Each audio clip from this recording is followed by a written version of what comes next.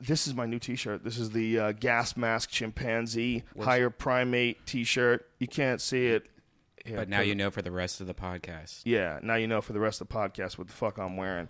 But we have 3 new designs in at Higher Primate. And there's also... What are you laughing at, man? It's not funny. Am I allowed to talk or no? But yeah. You can do whatever the fuck you want, son. You're Dave Attell. No, I was going to say, what's the difference between the serotonin and the melatonin?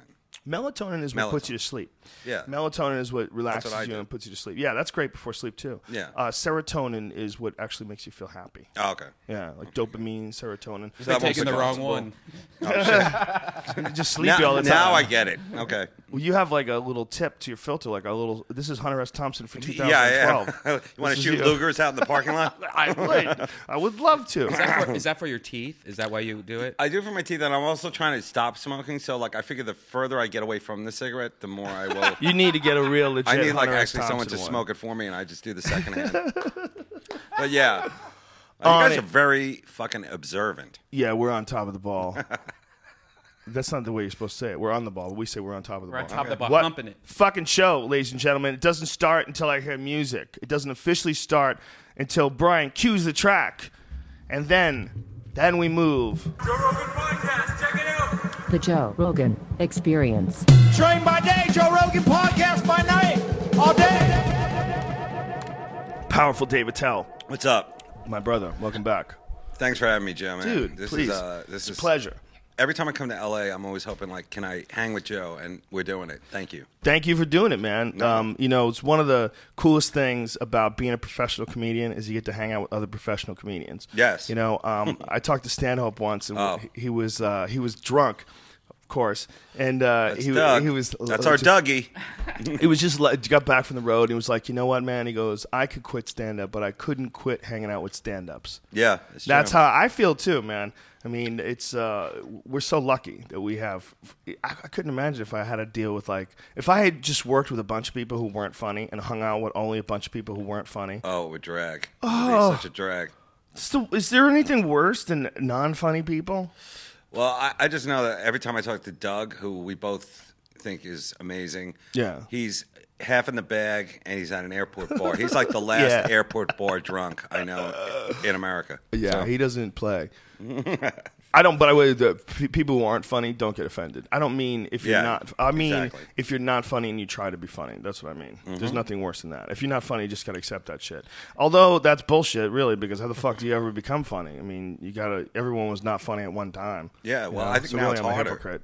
It's harder because of the phones. Everybody's on their phone all the time. So there's like very little connection. You know what I'm saying? Everybody's like looking at stuff and tweeting. Do you think it's harder to be funny today than it was back in the day? I don't know. I think that, like, for me personally, my funny stemmed from a lot of awkward situations where I was like, how the fuck am I going to get out of this? Right. And then I said something and they laughed and then I fucking bolted. So I don't know about you, but that really helped me in my earlier years of like, hey, it's good to have a sense of humor, you know? Yeah. And then as you become a comic, then you realize there's other guys like that, you know? Yeah. And then, like, you know, we kind of all gelled together. And we also have like a perspective on things that a lot of other people don't. Like, a lot of people are looking for like happiness and fulfillment and closure. And all that. I think as a comic, you kind of like roll with the way things are and just see the humor in it, you know? Yeah. So I also, at this point, I feel like I have this massive obligation to continue to put out material. You know, when you have fans and you really appreciate them and they tell you, oh my God, we have the best time, we love you, you know, Keith, don't ever stop doing this. Like, wow. All right, I can't stop. I work harder because of it. I mean, I used to not believe that when people used to say that, you know, that they do it for their fans, but you really have to. That's the only way you can do it. You got to do it for them. Well, how cool is it when a guy comes up to you and says, like, dude, I love this joke, or like, you know, you didn't do that joke that I love, and like it's like joke that you like, and you're like, oh man, there is a reason to do this. Yeah. Somebody's listening, you know. I like that. Do you still love stand up, the art form? Do you still like watching it? Well, you know, I think we went to this last time. It's like, I don't consider myself an artist. I mean, I consider pretty much everybody else I know an artist to some degree, but I have very few tools in my toolbox, and one of them is midget and dick jokes, and that tool is really been used a lot. So it doesn't matter. I don't know. I feel like I'm more tricky than I am like funny, and like I do take a lot of chances, but I don't really. I don't know. I feel like after doing it 26 years that I should have it more together than I do, and I don't. Stanhope used you as an example in saying why there was someone what who was not to do. Teaching. Someone was teaching a comedy class, and he was talking about how confidence is like one of the most important things. You have to know you're funny, and that he used you as an example. He said that is the dumbest fucking example ever. It's not true. There's no like hard fast rules because look at Attell. He's not funny. Brilliant and never believes it. I don't. Yeah, you don't believe it, but you're one of my favorite comedians. Well, I really come at it from the point of like I work really off of negativity, so I think that's kind of like my zone. That's so where like my power, my Iron Man fucking thing in my chest. So you have to hate even your own act in order for it to work. There's so much hate. I have to fly in a day early to pick up all the hate that I know I haven't. What does that come from? What does it all come from? I don't know. I mean, it's like, first of all, like it's kind of a great gig if you do hate yourself because you're alone so much. Like standing in front of an airport, chain smoking in 30-degree weather, San Francisco, where it was. There's nothing but like reevaluating your life, your act, the mistakes, all that kind of shit. So I think it's like perfect for me, I mean, I don't know how you roll with like a very cool crowd of like excellent fans. Really, you call your own shots, and I just look up to you, man. I mean, I'd bow to you, but I'd probably end up blowing you. So. Well, that's ridiculous because too early in the podcast, too, man. You're one of my favorite comedians. There's only a few guys that I will go out of my way to see, and you're certainly one of them. Oh, thanks, man. But one of the things that we do different than anybody else is that we go on the road with each other. Like we bring if we go on the road, it's Brian, it's me, it's Ari, it's Duncan, it's Joey. Mm-hmm. We bring it's a family. It's essentially a family. Yeah. So if we go to eat, we go to eat 1,000 times a year. It's normal. That's great. Mostly all Fogo de Chao. Yeah, we've eaten at Fogo de Chao's in almost every city in the country. Those Brazilian steakhouses? Have you ever eaten at Fogo de Chao? Never. Hit me to it. What is it? It's the most amazing creation of culinary excellence. Mm-hmm. They give you like a little puck, like a hockey puck looking thing. Of meat. No. This is it's like a chip. coaster. Coaster, yeah. Okay. And it's green on one side and red on the other side. And when it's green, they keep coming with the meat. I've been to one of those, but in Brazil. In Brazil, yeah. It's called a churrascaria. Wow. Yeah. And they come with just fucking skewers of meat that's cooked over open flames. So I didn't know you were a meat guy. I thought you were like, like very organic and, all that kind of stuff. Well, I eat mostly grass-fed meat. Okay. My goal is to ultimately eat grass-fed meat and game. I want to eat really? Wild game. Yeah, like, what would be your ultimate animal to eat? Like, of all the animals that ever lived. Deer are delicious. No, but of all the ones that ever lived. Oh, like if I could go back in time. Yeah, like a dinosaur. Yeah, I would like to have a dinosaur steak. Could you imagine what a T-Rex steak would be like? Like T-Rex tenderloins? Pterodactyl wings? Well, you can eat alligators. Yeah. I mean, people eat alligators on a regular basis. The swamp people. Oh, yeah. They eat it all the time for breakfast. Yeah. And I've had it. It's not bad. It's not. They say it tastes like chicken. It definitely. Doesn't. It tastes like alligator. So that's what alligator tastes like. It's like evil, just swampy. It's an evil fucking. It's a dinosaur, isn't it? Angry monster. Yeah. It's like the panda of the dinosaurs. It was They're like 200 million years old in that shape. They haven't changed. Wow. So they existed more than 130 years before the big asteroid hit that killed all the dinosaurs. They had already been around 130 million years in this form. So we see them wandering around. They're like the rats of the water world, the lizard world. Yeah, they'll eat anything, right? They'll just eat anything. They're monsters. What's even scarier than them is that they got pythons in Florida. Yeah, like going through the alligator areas now. Feral, wild. Yeah, and now the pythons have started eating alligators. Oh shit! I'd love to see that. Now that would be an ultimate He's fight. He's got a pull up the python eating the alligator. We've talked about this in the podcast before because it's just the most crazy thing ever. These snakes have no natural predators. I would have bet on the alligator. I would have thought so too. I thought no matter how big the fucking snake is, it's not going to eat an alligator. Yeah, exactly. And a snake is like all just fucking nothing, no bones. But no nothing. Snakes are so gangster. Yeah, snakes do not give a fuck. And the they python, will sneak up on an alligator. He's not poisonous. He's just a wrapper. He wraps around you. Crushes you and bites you. That's the point. Look He's at a that. wrapper. See that? Oh shit! That's a 20-foot python with the alligator coming out of its body. My god! The tail burst through the body, and the thing died. Oh fuck! Look at the size of that thing. That thing is fucking enormous. I mean, it's really hard to imagine how big that must be in real life. If you were out there on that water, it's wide around like a man's waist. It's fucking huge. That would be the ultimate like Christmas card to send to somebody you hate. Thinking of you. May your alligator Your get agent eaten or by a something. python. Your agent. Yeah, your agent. We have this weird thing about keeping those fucks alive too. There's these people in Florida right now that are working really hard to bring back the crocodile, the American crocodile. Well, isn't that the alligator? No, crocodile's a different species. It's more aggressive. Oh. They have a longer, pointier snout, and they're more aggressive and explosive. And one of them just ate a dog in the Keys, in the Florida Keys. That is the worst. Pulled a dog off a dock. Losing a dog to a croc, that's Yeah, gotta be the worst. a monster. But in Australia, that's gonna happen like every 3 day. minutes or Well, something. they have scarier crocs. They have the big crocs. American crocs are not that big. What but isn't they're scary still in aggressive. Australia? Yeah, right? I mean, really, honestly. You go in the ocean, there's the great Yeah. white, you're hanging out, there's an alligator. Then there's the dogs, the dingoes. Yeah. Wow, it just stinks. Yeah, Australia, and you can only live in a certain part of it. Yeah, exactly. The whole middle kind of sucks. The whole middle's death. It's Yeah, just fucking ooh. the bush. It's just death. But what a great place to disappear. There's got to be like no cell phone service there. Yeah, if you were like some dude who could survive and you were down with trying to live in the woods, like, Yeah. you could escape to Australia and they wouldn't even go looking for you. They'd be like, pfft. Well, Joe, man, I was in New York during the Hurricane Sandy, and we were talking this a little bit before the show, but like, you got a doomsday prep. I mean, like, unfortunately, I prepped for the wrong doomsday. Right. But, which one did you prep for? I don't know. Invasion of clowns. I don't know. Like, I prepped for a good one. A good one, but annoying. Like, clowns would be everywhere, and we have to fight them off with, like, water guns and stuff like that. Condom wrappers. Yeah, That's exactly. hilarious. But this was, like, just fucking, it was, like, apocalyptic. It really was. That's hilarious. I mean, no did power.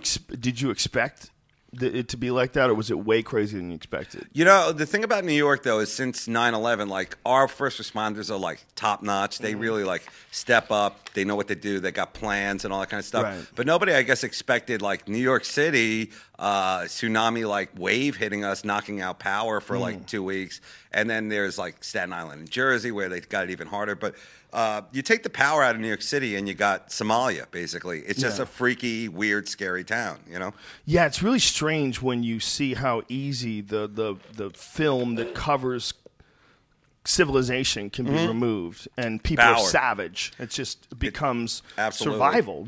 You really have to worry about survival because the first responders are excellent. Don't get me wrong. Yeah, they're but great. They're overwhelmed. There's just the Yeah. sheer numbers impossible to deal with. There was parts of the city where, like, I was just walking around and it was just dark, and like guys would roll up on you, like you can't see them, and I'm pretty good, like knowing what's happening. And guys would roll up on me, and I'm like, "Whoa, this is like a Chuck Norris." You know that scene in every Chuck Norris movie where he's like in the factory, Right, And it's like you know a box knocks over. And Yeah. it was like that kind of thing, like just weird, scary faces and just sounds. And Yeah, stuff. what is it like to walk around a street at night with no lights on Gun? at Say all? it. No gun. No gun. I was like, "Fuck! What am I going to fight him with? Sarcasm? What's going on here?" So you were walking like to where you had to go to and fro in your neighborhood, and Right. there was no lights on for days. No lights. Where I lived, there was lights, but when you we did shows at the Comedy Cellar, which is in the Village. They had no lights up until almost the last day, and we were doing shows to generators, which is kind of cool in a way, but bad because it went out when I was on. But it went out, and all these flashlights and candles started popping out of the crowd. It was like that scene in Requiem for a Dream. You know that scene, like where they're like ass to ass, the flashlights on the chick and all that kind of stuff. So it was really a freaky show, but it was a good show. But when you're walking around the streets, you're like, okay, this is like, you know, what can I fight whoever comes at me with a weapon? And there's a lot of like homeless people coming off of their meds too. So there's like, they have like the extra evil in them, you know? Oh, that's right, because they can't get their meds because there's no power. So it was like zombie style. It was zombie. It was a Walking Dead kind of shit. Wow. Yeah. That's scary as fuck. Now, was there a lot of that? Like, was there a lot of muggings? Was there a lot of? Or I was think it there like New York was. Pride? There was some looting. There was some whatever, but it wasn't like Katrina. Because I talked to guys who were in Katrina, and they're like, you know, everybody's like, "This is our Katrina." It's like, fuck no. This is like Katrina was like the end of the earth. That was the end of the world there. That was like weeks and weeks and weeks, no help, you know, and no power, and it was hot and all that stuff. In New York, it was a little bit better than that. That's for sure. So I It's can't better say- than that, but it's still It was bad. it lets you know what can go wrong in the biggest city in the world. Yeah, And exactly. when that happens, when the biggest city in the world gets essentially shut down for 2 weeks, that's a real eye opener. Oh, absolutely. And, you know, like people trying to get into the city, and they had to do, you know, like buses, and all the trains were like exactly like somebody should have kayaked through these tunnels just to do it, like to say like I did it. I didn't even think about what it must be like at night with no power. Oh. I didn't even think about it. It must have been so I would have strange. stayed inside. I would not have left. Well, it's kind of like, how do you see where you're going? It's scary. Unless it's a full moon, how do you see where you're going? Yeah, exactly. You know, the scariest thing I saw was when I was like driving around, like I was in a cab, and cabs, by the way, were like incredibly hard to get at that point, but there was like a candle in a window of a project, and I'm like, this is what it's going to look like after a nuclear winter, like just like one holdout guy in a project somewhere, like like Charlton Heston in the in the Omega Man kind of thing, and I was like, this is it. This is what it looks like, And it freaked a lot of people out, but then I think the gas thing freaked them out even more. The fact they couldn't get gas for their generators and cars and shit. They were online for like 12, 15 hours. Yeah, I talked to a friend who said he was online. It was 2:30 in the afternoon. He had been there since 6 in the morning, and he still hadn't gotten gas yet. Easily, yeah. That's crazy. We never. I don't think even the government, local, whatever, state thought like there's going to be a gas problem, and nobody was ready. So. Wow. You need that gas for the generators too. So, Jesus Christ, especially in a place. Am I bringing like everyone down? But it was no, bad. Did you get any material from it at all? Oh yeah, I got tons. I mean, like the whole idea of like basically doing shows like in New York, like the top of the line, like guys who pull the most poon are like the hedge fund guys, the club DJ, the male model who's bi or whatever. But that week it was all like Renaissance fair skills, like candle maker, blacksmith, any guy who could hook a bike up to a light, he would get like definitely at least a reach around. I watched that Yukon Man show. Have you ever seen that show? Those shows were important. They have generators that work on water flow. Oh. So they take a generator, they set it up at their camp. They have a fish camp, and they put this generator, they set it up, and then they attach these tubes to it, and they stick the tubes in the creek. And the water coming down the creek goes through the tubes, and by the time it focuses in this one area, it spins this thing around and starts a generator. I want that. It's I want to get fucking that. Crazy. I watch it. He pulls the cord, and it's going on. Wow. He's got electricity 100% from the creek spinning this generator. So as long as this generator keeps working, he had his lights on, and the whole thing. It's crazy. And that really is the one thing that you need is like power, Yeah. It really is the one thing that separates us from animals. Well, we've somehow or another just accepted that that's going to be around. Even though it's only been here for 150 years or whatever the hell it's been. Mm-hmm. We're so used to it. 1,000,000 years of human beings and 150 years of power. And we're just like, that's how we do it. We got power. I could see myself going to my ex-girlfriend's house and just hanging out, and because she would have like all the candles in the world, like Bath and Beyond, girls, and canned soup. Or the amount of candles a girl has is directly proportionate to exactly how long she will cry after you have sex with her.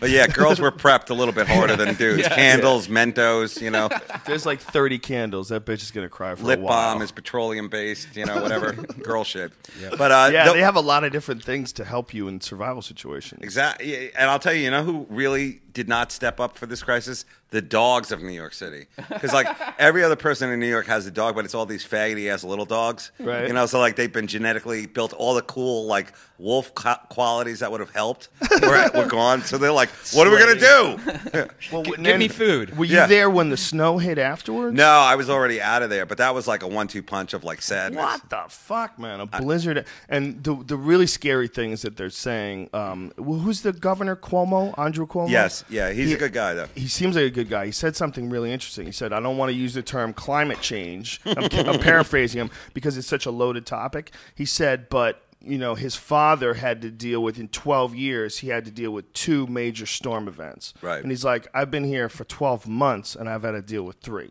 Wow. So he's saying, like, it's very possible something's going on. I think there's definitely something going on. No, that's never happened in New York before. Well, a buddy of mine, I assume you know him too, Big J. Okerson. Yes. He's a great I know of him. You know of him. Okay, yeah. You probably haven't worked with him yet, but really funny guy. He's toured with me a couple times. His house was wiped out. He was like in the flood zone, Zone A or whatever it is. And, it really is weird, like when a flood comes at your house. I'm lucky. I lived up, up in that skyscrapers. But the scary part about that is like if the power goes out, then you're like kind of stuck up there until whatever happens. So you're stuck up there until the water drains out. Exactly. It's that's like scary shit. A skeleton. Basically. Yeah. In a no pile food. of porn. Yeah. I believe in the theory that it was a terrorist attack. You think so? And I think all the terrorists are now hot weather ladies with beards. Neptune Laden. Well, your first part made sense. The second part, just like your Hitler cat with the fucking dynamite strapped to his chest. I don't know what you're trying to do there. And a lot of people were just basically milling around. A lot of like fires, on the street, like people making fires and cooking out on the street, which I think they should allow them to do. Oh hell yeah! Why not? Like people, keep a sense of social connectedness. But yeah, well, it was bad. Were there food shortages at supermarkets? Great question. Shit? Yes, like the first night, like everybody prepped in terms of like you better buy milk and bread. They always say that milk and bread. For all the, whatchamacallit, French toast that we make, And then, like, the next day, you're like, okay, there'll be more. Nothing. There was nothing left. All the people from downtown who didn't have access to food came uptown like a horde. And, like, whatchamacallit. It was good that they did it because they had no food. And they kind of swept through all the bodegas and stuff like that. So it was, like, wiped out, Wow. That must have been strange. Yeah, I mean, like you always assume in America there's going to be food, The other thing is the cell phone towers were down, too. Yep. So even if you had a cell phone, you couldn't call anybody. My friend Tommy said he drove 6 hours to make a cell phone call. Wow. He had to just drive around until he could find service. But it was 6 hours before. That's crazy. Coco had service, though. Did you see the video she was posting of her, like, in the rain with, like... Who's Coco? Ice-T's wife. Oh, how dare you? Well, she has special bling service. Bing service. She had cell phone service? Yeah, she had cell phone service, and she was just posting these awesome videos of her in the hurricane, like rain hitting her while she's wearing like no clothes. She's like, God. Oh, it's so rainy outside. It's great. That's like hilarious. A video. That's a rap video. Yeah. A wet T-shirt. Exploration. It was an entire wet T-shirt contest. And like Jersey, you played Atlantic City many times, right? I've only played it a couple times. Okay, because that place without power is fucking scary, dude. Atlantic City's terrifying with power. It really is. It's a strange place. It really is. Because that whole area around Atlantic City is dark. I mean, that's a scary, fucking depressed area. The last thing you ever want to do is be a young black kid growing up in Camden. Yeah. I mean, that's a fucking bad part of the country right now. But I have to say, I don't know if the governor or whatever told you to like evacuate, would you do it? I mean, well, it all depends on how much money you have. That's part of the problem. Is some people can evacuate. There's nothing they can do. They can't go anywhere, right? I mean, we have to accept the fact that there's been a bunch of these massive events. Is that Coco? Yeah, look at this. Look behind you, Joe. It's liver. That is the most. That is the most ridiculous. That really is ridiculous. She's wearing with these bags of water. She's like, look at my boobs, how wet they are. That's her tropical storm outfit. She's crazy. She must be awesome to have conversations with. Oh, dude, I love this girl. No wonder why Ice-T is always playing video games. What are you talking about? He plays video games and he's like, come over here with this body. She has the... You love her body? I love that fake butt. When I was in Dayton, there was a girl really with a fake that? butt. I think it's the next boob for real. This girl in Dayton, stripper, had a fake butt, and it was like the double D's of fake butts. It was so amazing looking. She looked like a cartoon character. Is that what? Does that affect the way they sit?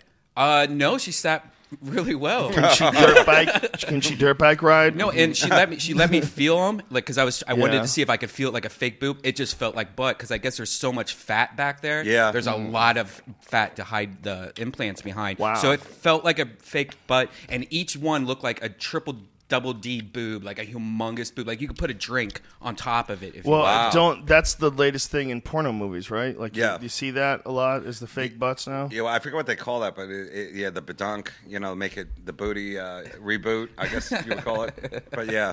Isn't it amazing that the shape of the ass has that much of an effect on us? It's monkey genes. It's more even than their personality. Like a girl with a nice personality, and she turns around and her ass is just ridiculous. Like, oh my God. Mm-hmm. It's like, do you like a big one, or what do you like? Oh yeah, I love. You like a big ass. Big I like boot. a shapely tone. Here's a round fake butt. Ass. I mean, that's what it looked that's like. Too much. But hers was a little bit bigger than that. That might be real, bro. No, this is called black. fake. That looks like it's pointing. Called fake bloods. Oh, that. Okay. That's okay. Somebody that's a little too much. photoshopped that shit. Yeah.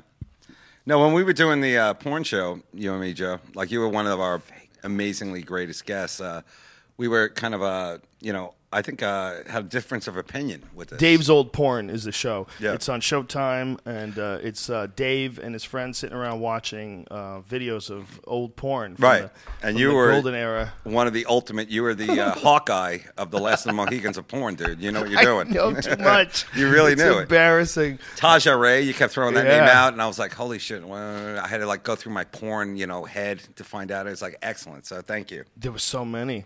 And your show's Thursday. Thursday at 11. Your episode's Thursday, Joe's episode. Yeah, this week, Joe and Ginger Lynn. Showtime. Who, for some reason, Joe, you know her. She did my first CD. Oh. She did an introduction to this song that I wrote. Yeah, it was on my first CD. She's cool, man. She's very nice. She's she used to come around the Comedy Store all the time. Really? That's how I knew her. Well, she's a very nice person. Her body, by the way, Ginger Lynn's body, I think is perfect. Yeah, well, back in the day, you couldn't get much better. She was like, she looked like she was athletic when she was younger, but she was just like curvy, but not too big, and she had an amazing body. She really did. I mean, like her rack is like, I guess you could say it's like a B or something like that. Perfect though. But like it totally fits with her body and her face. She's just like a little angel. It was really. That was a hard episode to edit. She was a lot of breaks. Yeah. I was not jerking off to you, but I was semi-turgid while you were on the screen. But it was a lot of hard work there. It's kind of a funny show because you have us and we're sitting on the couch, and the couch will like grow or shrink depending on where the genitals are in the scene. Mm-hmm. So so that's what it is. The couch is like covering the sex organs while they're doing it, and then we're commenting on the video. It was fun, dude. I really enjoyed it. You, of course, knowing porn so well, you brought up something that a lot of guys have problems with, which is the male star not being able to get wood. Yeah. You don't like that. Well, she told us you don't like it. She told us what it was about. Ginger did. She said they were all coked up. Yeah, there's a lot of blow, which makes sense. Yeah, so that's gotta be embarrassing as fuck for the guy. Somehow it all leads to Tony, Lance Armstrong. Well, they should have never used the footage. It does there's footage where this guy never gets a hard on. He's banging her and his dick is like half limp. Right. Like he's like barely shoving it in. He's like pretending it's amazing. Like you shouldn't. That's it. That's a terrible piece of work you did there. Like that's not sexy. I guess you're right. That doesn't get you excited. It's like getting drunk before you go on stage. It's like, can't you just wait an hour? You son of a bitch. I mean, really. It is a sad thing. Well, it's a fun thing when a guy's drunk on stage and he's having a great time. Like I've seen Kreischer hammered on stage, killing it. I've seen videos of guys pull it off. Ron White pulls it off. But it's sad when you're drunk on stage and you're not doing well. Yeah, that's it's hard. It's sad. It's but Ron is a good drinker. Ron is one of my buddies, and he is like.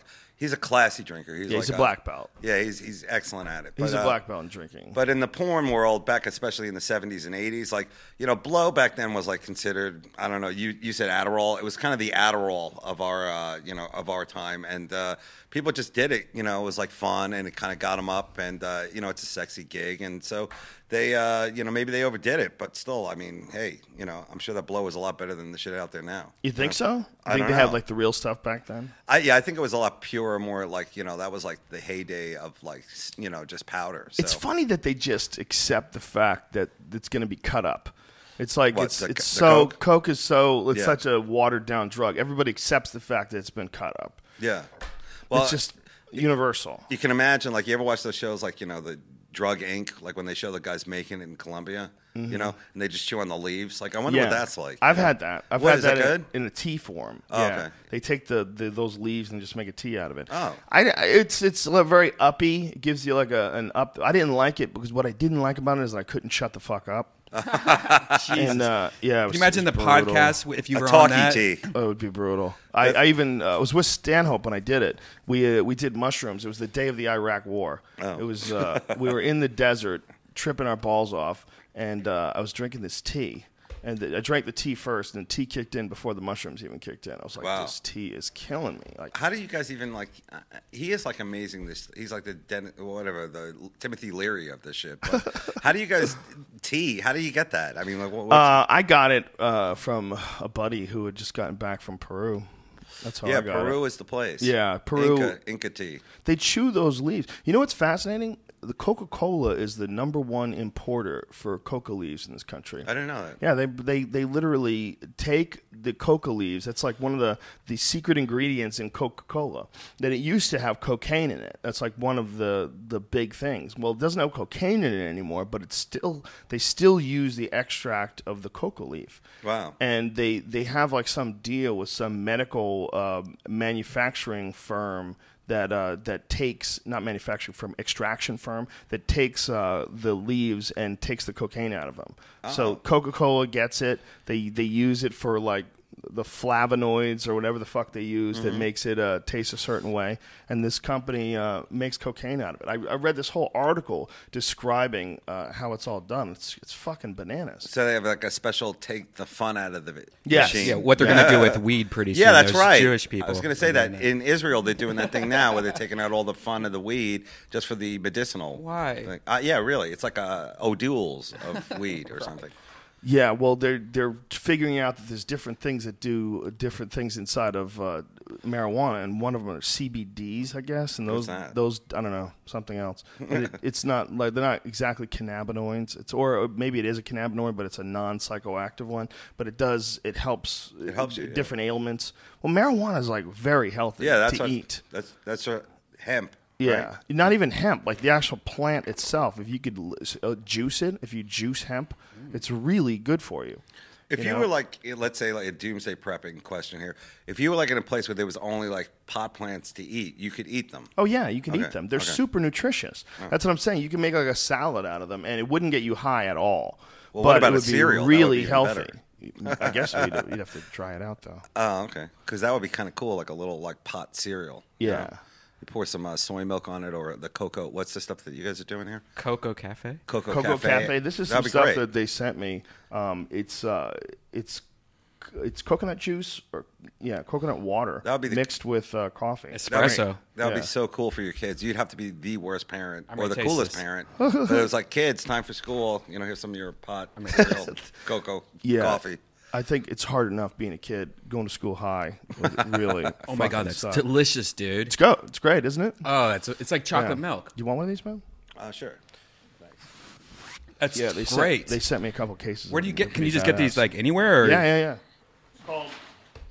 It's called Cocoa Cafe. Oh my God, it's like chocolate milk. I like the packaging too. It's yummy. It's excellent. It's yummy. It's very good. There's a lot of these coconut water combinations that really suck a dick.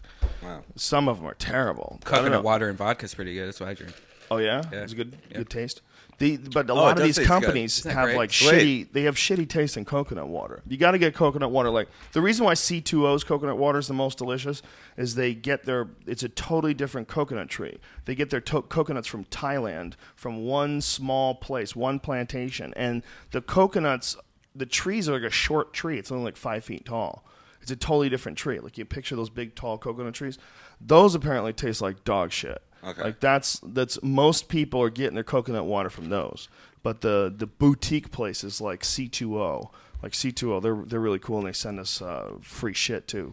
And they have the most delicious coconut water. It's like very sweet. I like it, man. It tastes good. But ultimately, you can't fuck with fresh coconut water.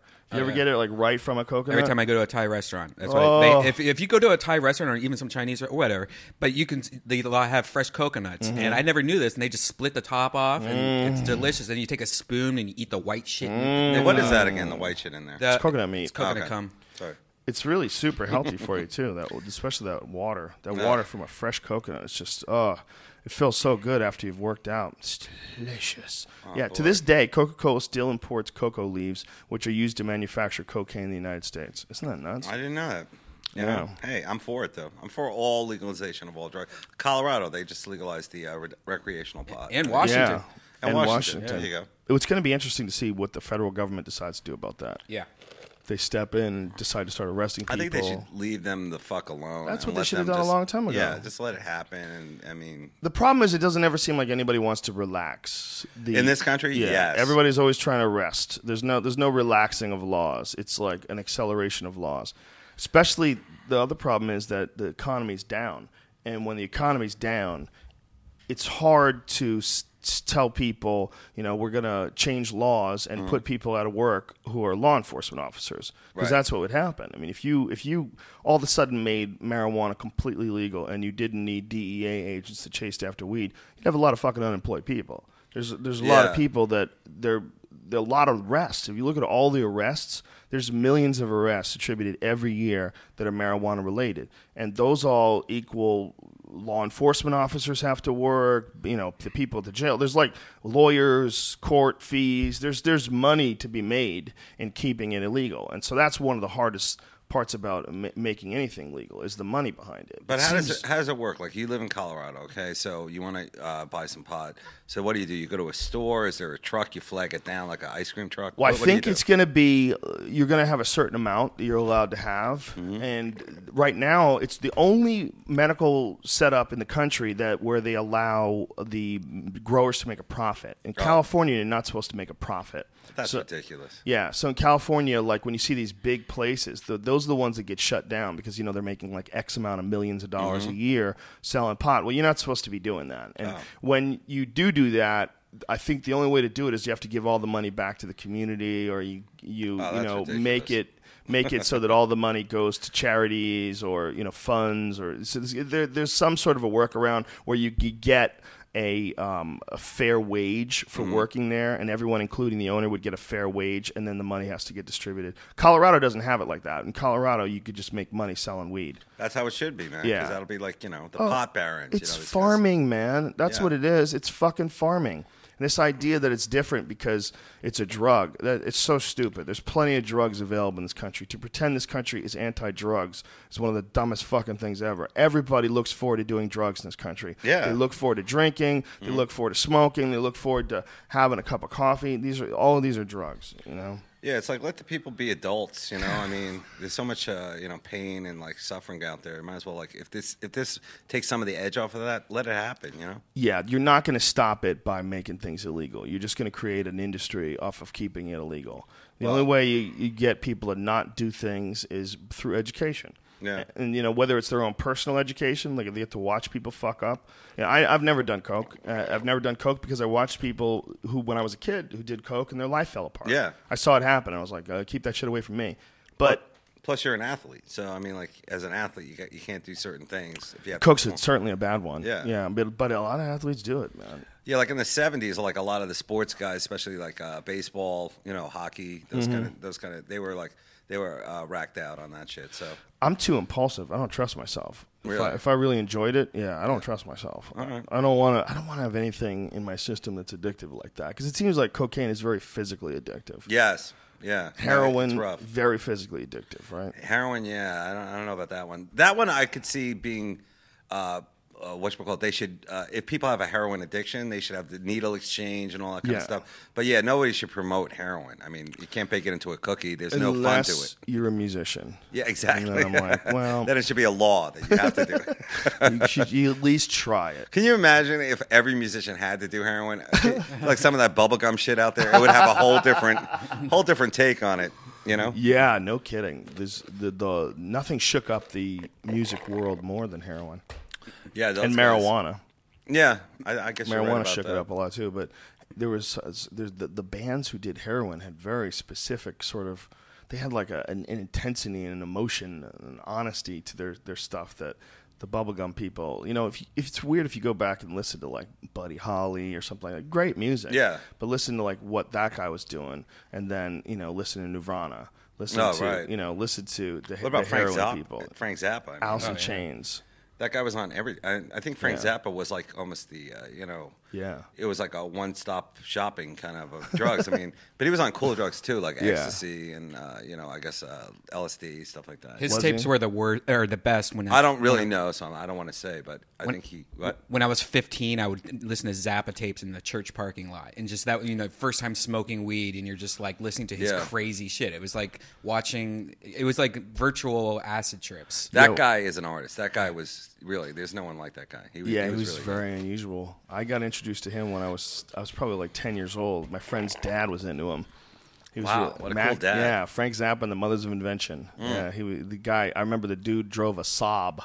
This was like 1970. Dude had a Saab. I was like, what is that thing? That's this crazy-ass car, and he was into Frank Zappa. He's just a cool-ass dad. Well, that's the whole thing about like this whole now, like with rich people, you know, it's like, you know, how much money do rich people need? I guess now like the ultimate perk is a private jet, but back then it would have been like a car, you know. Well, you have a butler. You get obsessive. I think you look at some of these hedge fund guys where they were talking about. There was one guy whose wife got some of the bailout money, because the bailout money, a lot of it was in the form of loans. Oh. And this guy was worth who knows how many hundreds of millions of dollars. But they showed his house. They like zoomed in on his house in the Hamptons, and it was just fucking insanity. Huge, it's right? just craziness. This guy, I mean, you can't even call it a compound. It was a castle. He had a castle. He has a castle in the Hamptons. See, I don't even like that when I go to a hotel. Like, if it's too fancy, you know, like whatever they, you know, Four Seasons. Or yeah, something. I don't do any. I don't rate any of that. I don't. It's not in my rider or anything. I like a hotel where I can do my laundry. That's like the ultimate perk for me. It's like if I can do my shitty laundry because I'm on the road so long, then I feel good. But there's some hotels where like everybody's like, oh yeah, this is get a massage and all that kind of stuff. I'm not into that. Courtyard Marriotts. They always yes. have. It's like They're a little the best. house. Yes, a little home away from home. Yeah, Courtyard Marriott's a good spot. It's a good middle ground. Like when I tour with Norton and Artie Lang, we're on the Antisocial tour. Those guys, I think they like it a little like more. I think they like it better when it's like that. I just don't like it, But we usually all stay at the same place, and that's a fun tour because those guys. I mean, yeah, they're just great good guys. And we're all so old now, and like we've all been through the ringer to some degree. And Norton is just incredibly fearlessly funny, and Artie is naturally probably one of the best comics I've ever seen in my life. And it's just fun to hang with these guys because now we're at that age where it's just like it's just fun to be around guys that and you can just fucking just have fun. Enjoy it. Yeah, and we play these casinos, and like it's like our biggest thing is like where we're gonna eat. Let's eat. Like that's that's the big fun of the night. It's so fun going on tour with friends. I mean, it really makes the whole experience way better. I just did San Francisco and Seattle last weekend with Fitzsimmons. Oh, he's one of my best friends in comedy. Yeah, I love that guy. He's great. We had such a good time, man. It was so fun. He is one of the most underrated comics because his comedy is so. It's so good. It's so dry and funny and well thought out. And, I know this turns into a big stroke fest about comedy, but if you're anywhere where Greg is touring, go see him because he really is a great comic. I like him. Yeah, he killed it. He killed it in San Francisco and Seattle. It was awesome. He was really, really fucking funny. It's that attack-style Boston comedy, too. Yes. We started out together at Fitzsimmons. We're like a week apart from each other. Boston is like turning out to be, this is the generation of the Boston comics. You, Greg, Louie, of course, Nick DiPaolo. These are the guys. Well, there was a lot back then, man. It was a very unusual time as far as like the development of stand-up. You had one area where you had so many clubs and so many comics in this one town.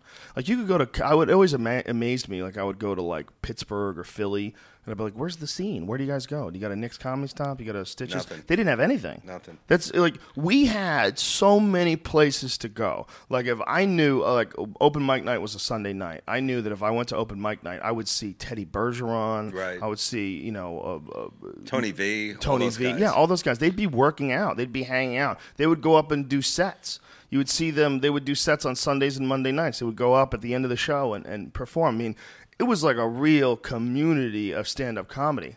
But it's not like that even there anymore. It died. Yeah, I was just at the theater in Boston, and if you want to run around and do other sets, there's really not many places at all. And if you're starting out there, I can only imagine how you do it. I don't know what happened.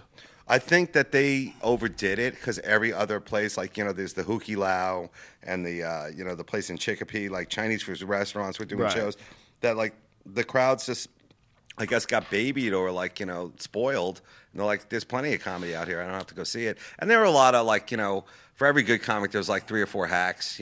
So that's true. I guess after a while, like they always say the cream rises to the top, but it's a pretty big rise. There's a lot of guys who are just ecking by with their clapper joke. You know what's interesting though? In the beginning, there were less bad guys and more good guys. If you go back to like the Jimmy Tingle era, Jimmy Tingle, Barry Crimmins, Tony V, Lenny Clark, that era, they're all killers. There was like more great comics back then than there were mediocre guys. Wow.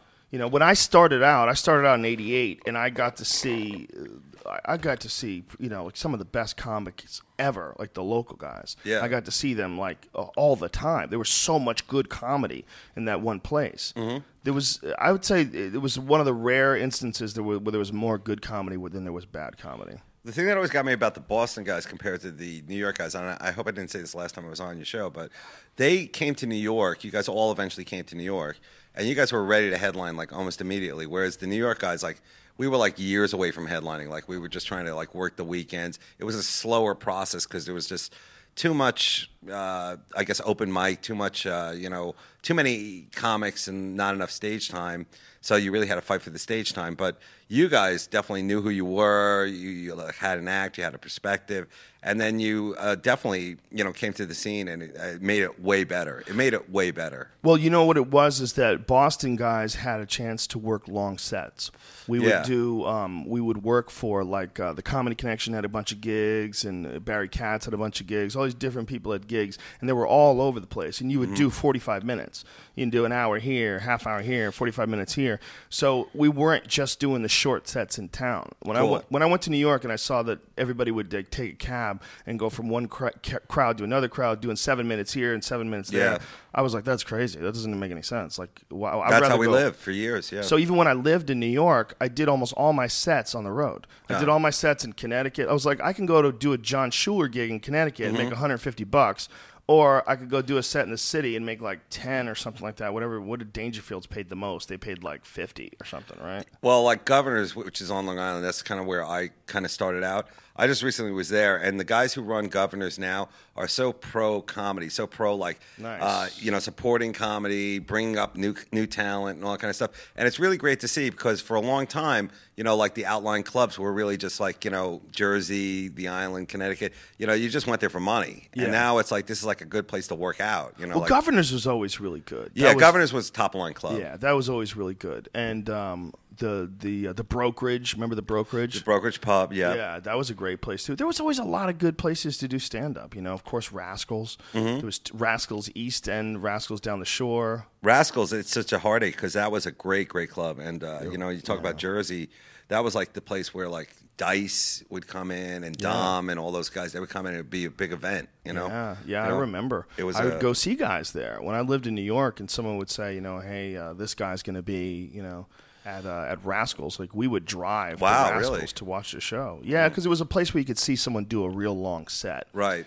You know, like at Caroline's or something like that, where you get to see them do like 45 minutes or an hour. Yeah, Caroline's and Gotham are really the big, like, you know, you get to do an hour in the city, and they're great. And, you know, it's hard on the crowd, I think, just to some degree, because, you know, there's a lot of, like, expenses of parking and food and all that kind of stuff. But at the end of the day, it's kind of cool that you get to see, like, we just work with Amy Schumer. She's so funny. She's so good. Like, I saw her at Gotham, and she fucking rocked out. And, you know, I'm going to be playing Caroline's down the road. And, you know, you always like it when you get to do a long set in your hometown. So, you know. Yeah, I love Gotham for that very reason, too. I never really did many sets at the other places. Like, occasionally I would do, like, Boston Comedy or The Cellar or the Comic Strip. But it always seemed to me like if I could do a long set, it would be better for my act. Well, The Cellar now has, like, become this, like, I guess you could call it, like, the Alamo of comedy. Like, people come in, they just take a picture of the front because of Louis. You know, Louis has like put it on the map. Right. And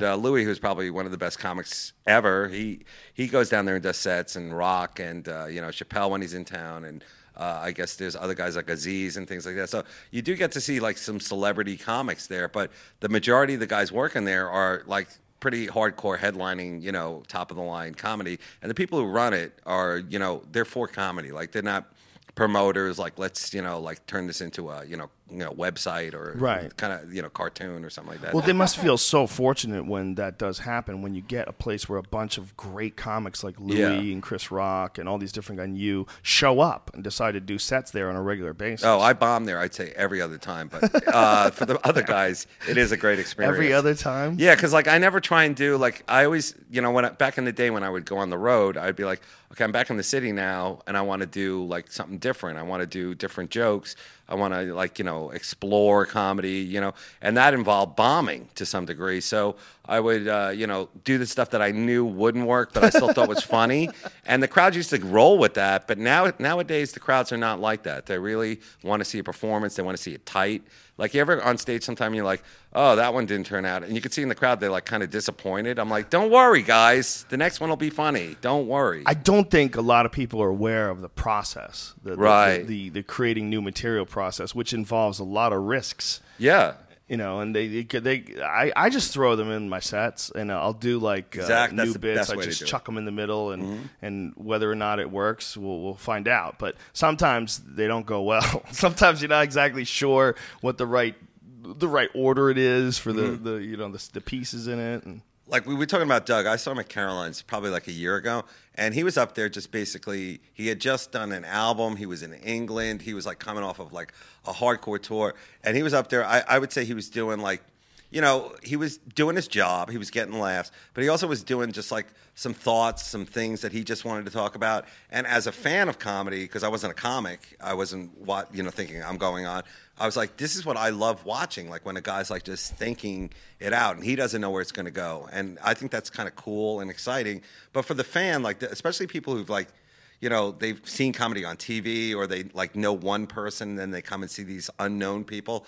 I always feel like they're disappointed. And I used to get really angry at them, but now it's like I just feel sorry for them. It's like, wouldn't it be cool if you got to see the Stones, not to equate like what we do to like the Stones, but like them working on Start Me Up? Like, I think that would be cool, Well, this is stand-up comedy is the only art form where you really need an audience. Yeah, oh yeah. To perfect the bit. Absolutely. They're involved in the creation process because as they laugh, things evolve and change. And as you feel them enjoying the bit, it's really hard for anybody who has never done stand-up to describe that feeling when something's killing. Like, the timing. You feel where to jump in. You feel where to let things sit. And you really need an audience to do that. Yeah. And I always like when you push it past the point of funny to like, what the fuck? Yeah. Because then, the next time you're like, okay, so that's the end of it. Yeah. So then next time I'll pull back or, go in a different direction. That's just my, I guess, process, if you will. And sometimes you can go further. Sometimes you can. There's different days where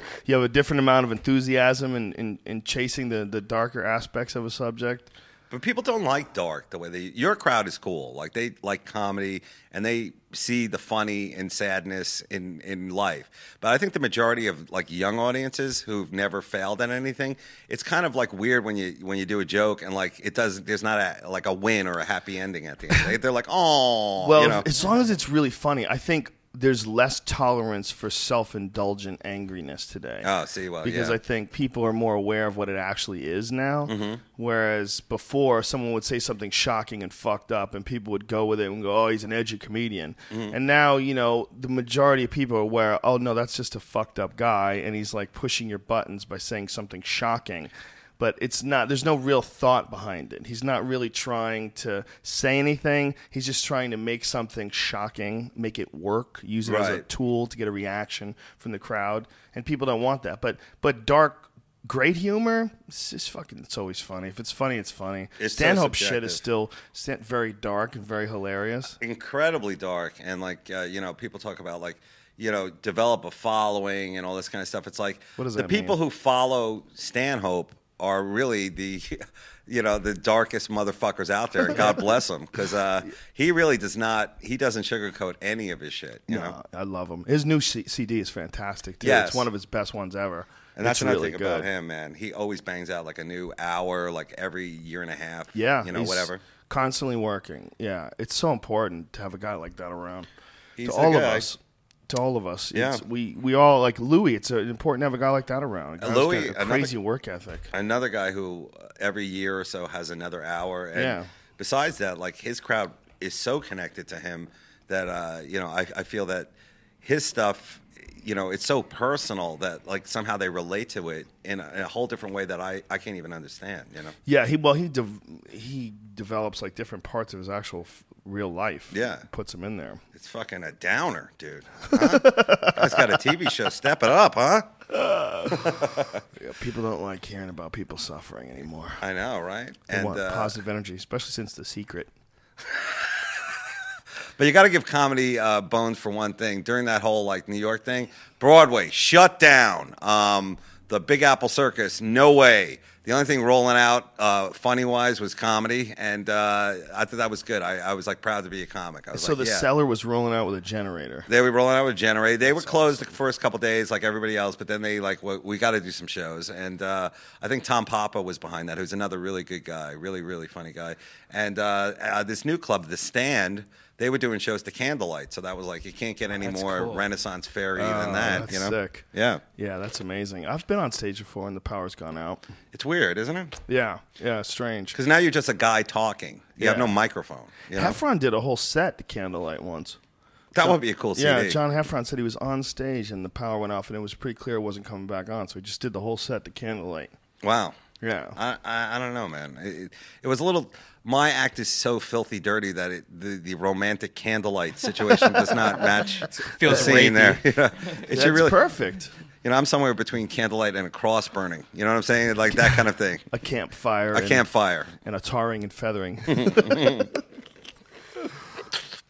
But anyway, I have to tell you, man, you rocked out on the porn show, and I don't want to be a whore and just talk about porn, but this is the new season, and Dave's Old Porn on Showtime.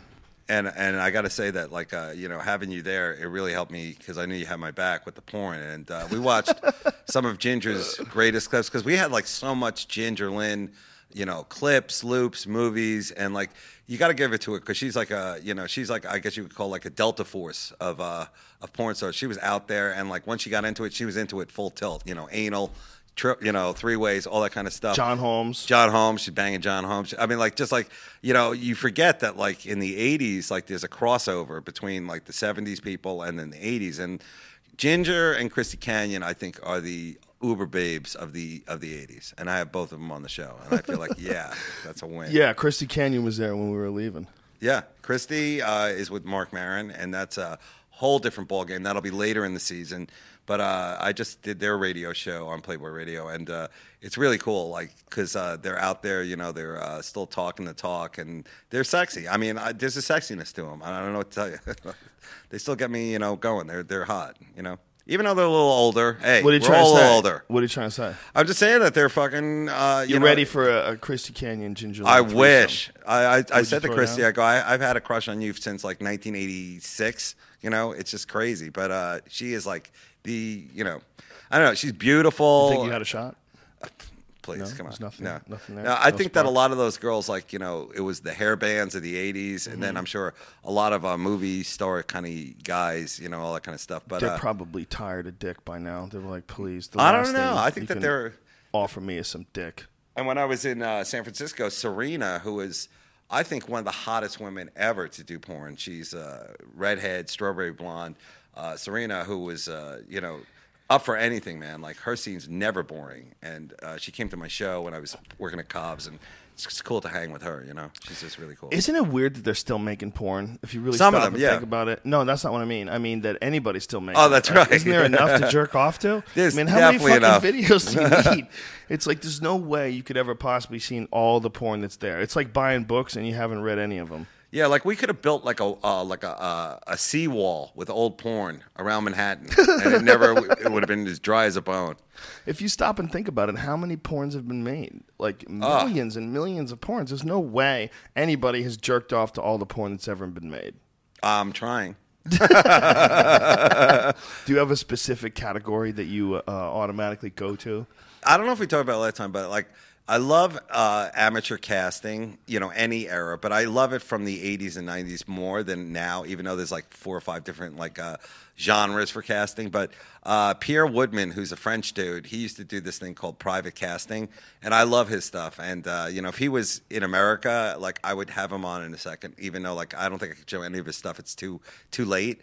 But I like the retro stuff now a lot more than I used to ever like it. And, I guess now that's like the new kink for me, People love that amateur shit, like where, they come in for it because it's like this is their first time ever and they're awkward. As opposed to like the girl who you lift up her skirt, she's already fingering her asshole. Yeah, she's like, training. Yeah, trained. She's just already there and ready to go, and like, oh my god, this is like the 1,000th thick you've seen this week. This is not special for you. You're just doing an act.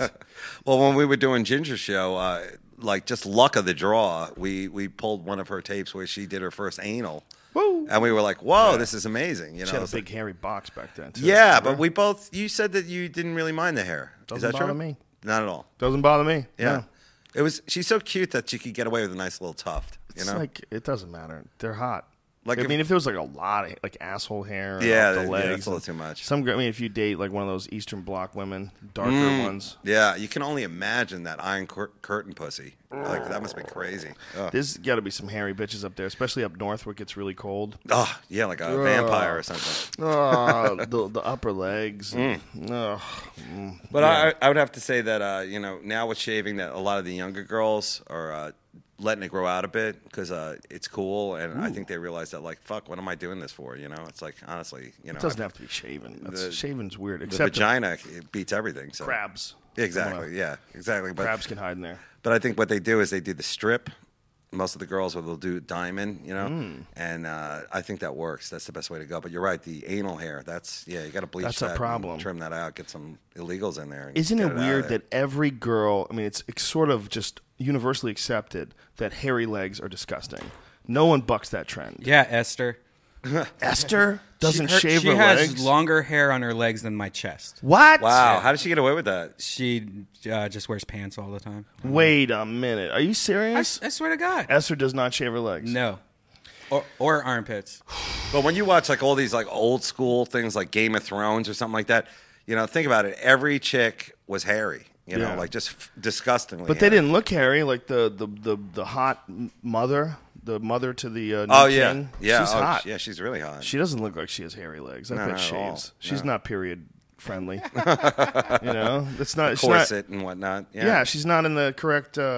Did they shave their legs back then? No, not at all. I wonder when that started, the shaving of the leg. I think the early 80s. As soon as someone realized how hot it was. Yeah. They're like, why fuck when you have legs? It really is hot. Yeah, it's the hottest thing ever. It's a weird thing. Girls with long, hot legs, shapely legs. How about when the girl just shaves like up to the knee high? Like they'll just shave like what they need. Yeah. And everything else is like this incredibly disgusting forest. Yeah. It's hard being a girl, so that's all we can get out of that. It's way harder. It's hard. It's a lot of work. Plus, you can get pregnant. Could you imagine every time you have sex, all of a sudden it could mean another person's growing inside you? Yeah. What a fucking drag. Meanwhile, guys don't have to think Popping about it loads. ever. Just our design is to just go shoot them off. Hard loads. Undeniable impulse to constantly be shooting off loads. Well, here's a bit I was working on, which maybe you can help me out with, is the hot load. How guys always assume their loads are incredibly hot. So do you back away so that by the time it hits, it's a lukewarm, kind of nice feel? Well, if you're courteous, you blow on it. Fever loads. Yeah, exactly. Shoot a load in their face. The least you could do is treat it like a soup. Take a step back so that there's some of the fire, the fireball. Isn't it amazing that you can blow on soup and it actually cools it off? It's great. Isn't it amazing that you can blow out hot air or cold air? You can just go, and it's hot, you get it hot, and then or it's cold.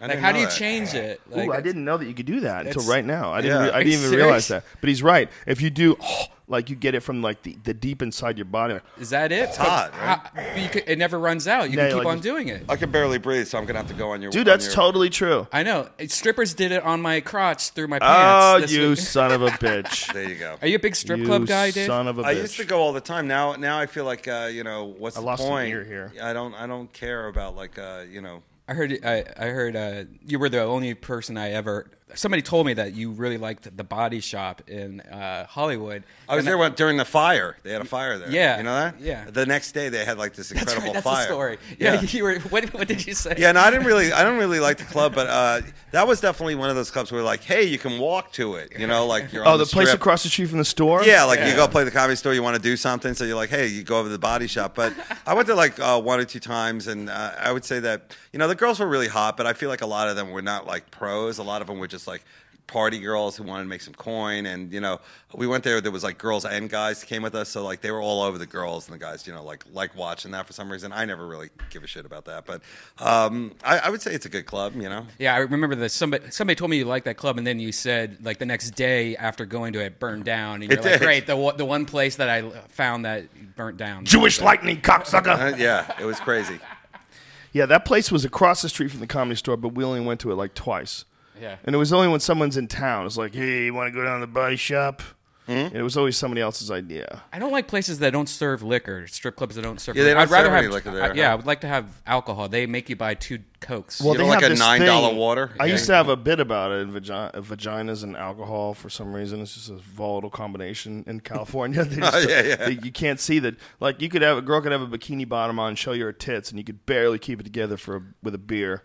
But if you have like actual alcohol and see a vagina, there'd just be too much chaos. Well, that's why I want to go to Thailand at some point because supposedly they have like the ultimate, like stripper bar, bang bang girl. I heard Soapies. Have you heard of Soapies? No. Some guy just told me in Columbus we were there, and he said there's these things called Soapies where you lay down and they put soap all over you, and then they get completely naked and they rub your body with their body, like they just lay on you and squish around and stuff like that. And do you shoot loads? No, and then they dry you off, and then you fuck them. But, whoa. Yeah. That's a lot of time. And you pick out, when you first get in, though, there's like 30 people, and they all hold up a number, and you pick which one you want. That's for a guy on vacation. That's still going on, or was that something in the 70s? Still going on. No, it's still going on. The Vietnam War thing. It's still going on. I was actually looking at flights from Ohio, like just to see how much it was. It was $1,200. But you're going to go to Thailand? Yeah, but it was a 24-hour flight, and I was like, fuck that. I'm not 24 hours? 24 hours. That's got to be a weird flight because everybody on that plane is a pervert. There's nobody going there like, hey, I'm going to the University of Thailand. Is it really a 24-hour flight? Yeah. I didn't know a plane could stay in the air for 24 hours. Crazy. No, I think there was a layover or a stop somewhere, I think. But, yeah. I've been on a 16. That's a weird one. I've been to Australia, which is a 16, I think. Yeah. I've never done that flight, man. I got to do that at some point. I've never done one of those comedy festivals in Australia or South Africa. I heard South Africa, that one's fucking amazing. And the Australian one is like, how long has that been going on? Like 15 years, 20 years now? It's really bad for you. What, the Australian flight? The flight is bad for you. I just did the Brazil one where I went 11 hours from Brazil to Miami and then 5 hours from Miami, and I got sick. And I never get sick. It's just like... Flying will make you sick. Yeah, it's terrible for you. And you're constantly around other people's fucking diseased coffee, breath, and shit, and people are spitting and touching things. It's like being on a submarine, but there's really no glory to it, It's just super bad for you. There's something about that recirculated air, too, that just really diminishes you. It's supposed to be better. And flying just stinks, and it's getting harder and harder. No, Brian, it's not supposed to be better. No, I saw a special on it that they said that the air filtration systems in planes are so amazing that it really does. It's actually really good for you. Well, this is what it is. That air that comes out of those little tubes is actually a very clean air. Those things where you blow on you, that's actually very clean. Oh, however, you are in a tube right, where there's no fresh air, and you are recycling everyone's breath. And that's the problem. That's why you have that tube on you the whole time. Well, that can help you, but the amount of air that's in that is limited, and it's all being recycled with people breathing out. That's the issue, is you're constantly around other people's breath, and it doesn't really have anywhere to go.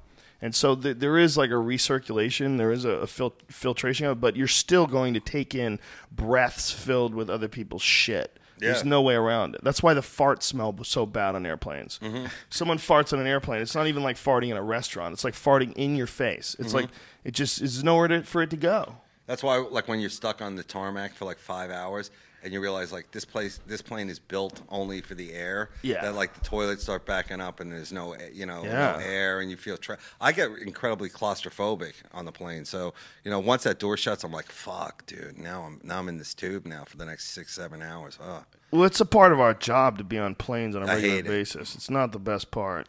But back in the old days, like when it was all like just touring like road, like driving cars, you and another guy, that must have, I've done like a lot of that, and there is like, even though it takes a while, there is some fun to that, Like, there's fun if it's a good comic. It's a fun guy. I did a lot of main gigs with a lot of Boston guys. We did a lot of driving up to Vermont and shit like that, 4 and 5 hour drives. Yeah, it was great. It was a lot of fun. But now everybody's so like PC and all that kind of stuff. It's like, let's stop and go apple picking. There's really no adventure to it. Everybody's so PC. Yeah, it's like nobody. I want to pick up a Delft China set for my mom. You need to. I'll go on tour with you. Okay. You feel like you're the last of a dying breed. Self-destructive comics. Yeah. It's like it's kind of hard to explain to the new guys like the road to them. Like a lot of them are like, I hate the road. I've done 2 gigs. I'm like, 2. And you hate it already? You got to do about 2,000 before you get that real good hate of it, you know? Yeah.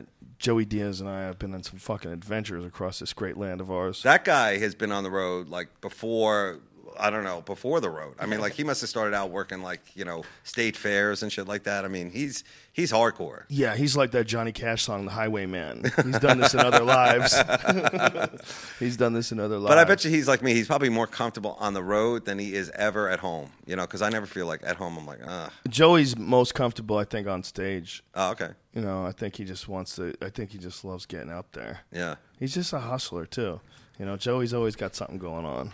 Yeah, well, that's the cool thing about it, man. It's like, the good thing about comedy is that, like, every day is a new day, and like you can, it's really up to you to make it happen. And everybody's like, if I only knew the right guy and if somebody read the screenplay, it's like, yeah, but that's not about comedy. Comedy's about like getting funnier and just getting out there, really. That's what I tell everybody's like, how do I meet an agent? I'm like, why? So some guy cannot take your calls? It's like, right now you're doing more for your career going on doing 7 minutes than this douchebag's going to do for you ever. So, At the end of the day, it all becomes about that engine. The engine that propels your life is your work, your comedy that you create. Yeah. And everybody is wrapped up on getting auditions and getting a show and getting a series and getting all these things, which ultimately are not the best thing for your stand-up. Yeah, no. Oh, it hurts your stand-up. Yeah. You were on a sitcom. Sitcoms kill your stand-up. You were on a sitcom, right? It's like, did you feel funnier after you did? No. I felt less funny, first of all, because I had to work long hours. Mm-hmm. You were on the set long hours a day. And I got lazy, and I stopped writing material. Mm-hmm. And there was no encouragement. No one thought. But the producer even said it to me once, like, why are you still doing stand-up? You're an actor now. Yeah, I hate when they say that. It's so crazy, but it's great money, and so that's why everybody wants to do it. But ultimately, the real money is in stand-up. I mean, the real happy money, because you're doing what you actually enjoy. Being on a bad sitcom. Have you ever been on a bad sitcom? Fuck, I've auditioned for every, I think, bad sitcom that never made it. But I don't even do acting. Like, that's like the least thing I could give a shit about. I'm like in my late 40s now, and I'm like, dude, I could give a shit if I ever get on the Big Bang Theory or any of that stuff. I know guys who are like, if only I could get on there. And I'm like, I'd rather be able to say what I want to say when I want to say it, where I want to say it, than for low money, than be on a sitcom where I walk out and it's like, watch out, fellas, it's time for breakfast. Like some line that has been overwritten by a bunch of guys I don't know sitting in the writer's room, So maybe I'm a dick. I don't know. It's just like it never excited me enough to do that. And like I always was like pegged as the guy, like the setup to the funny guy, and I hate that. Like what are you doing, Waldo? And then he would say the funny line, and I'd be like, whamp whamp. We were, I think a lot of comics sort of led in that direction in the 80s when you saw like Roseanne and Tim Allen and these guys go to have series, and Seinfeld and these series make millions and millions of dollars. Absolutely. So that became like a direction where everybody was sort of like thinking, well, I guess I got to do that. I guess I got to do that. And then the idea of just being a stand-up was like, nobody appreciated that. Nobody was like, oh, he just wants to be a stand-up. They'd be like, why when you can do movies? Right. Why when you can do a sitcom? Why when you can do a television show? But there are some guys who are like legitimately like, I'm a stand-up, but I'm also an actor. So I give it to them. Like, I'm not putting them down. But like Seinfeld, who was really a stand-up, who became an actor, went back to stand-up. So like that's what he does now. He does his stand-up. Roseanne, I think, is like so creative, like all over the place that she could do stand-up if she wanted to. But I think once you make that TV money and then going back to stand-up, you feel like you failed. But you shouldn't, because it's like it's fun, and like you should see the fun in it, Well, it's sort of like the only art form where you're expected to transition and turn from a caterpillar into a butterfly. True. Whereas if you're a rapper, nobody's expecting you to go into movies. You might go into some movie, but right. Most rappers just essentially stay rappers, and that's where people love them. Well, but I think all the rapper guys, they want to be like an action hero, like kind of guy in their head, and then because I don't think they're making that much money rapping anymore. Nobody makes any money. Off the CDs? Yeah, I think they do on tour, though. Yeah, on tour. That's where the real money is. But yeah, I think they definitely want to, and they have that incredible rapper confidence. They're like always so confident, Comics aren't that confident, The opposite of comedy. Yeah, exactly. You can't have like a guy's self-hating himself as he blows away a dude with an AK-47. You can if you're black. Okay, that's true. There is a racial thing to it. It's a cultural thing. Exactly. It's very different. That's why, like, I would say that comics who do sitcoms, and I know a lot of them who did sitcoms, when they come back to the comedy, they're always like, I'm a little rusty. I'm like, are you really? I mean, it's just like you should have done stand-up the whole way through, you know, and it wouldn't have been that way. I know a lot of guys who quit.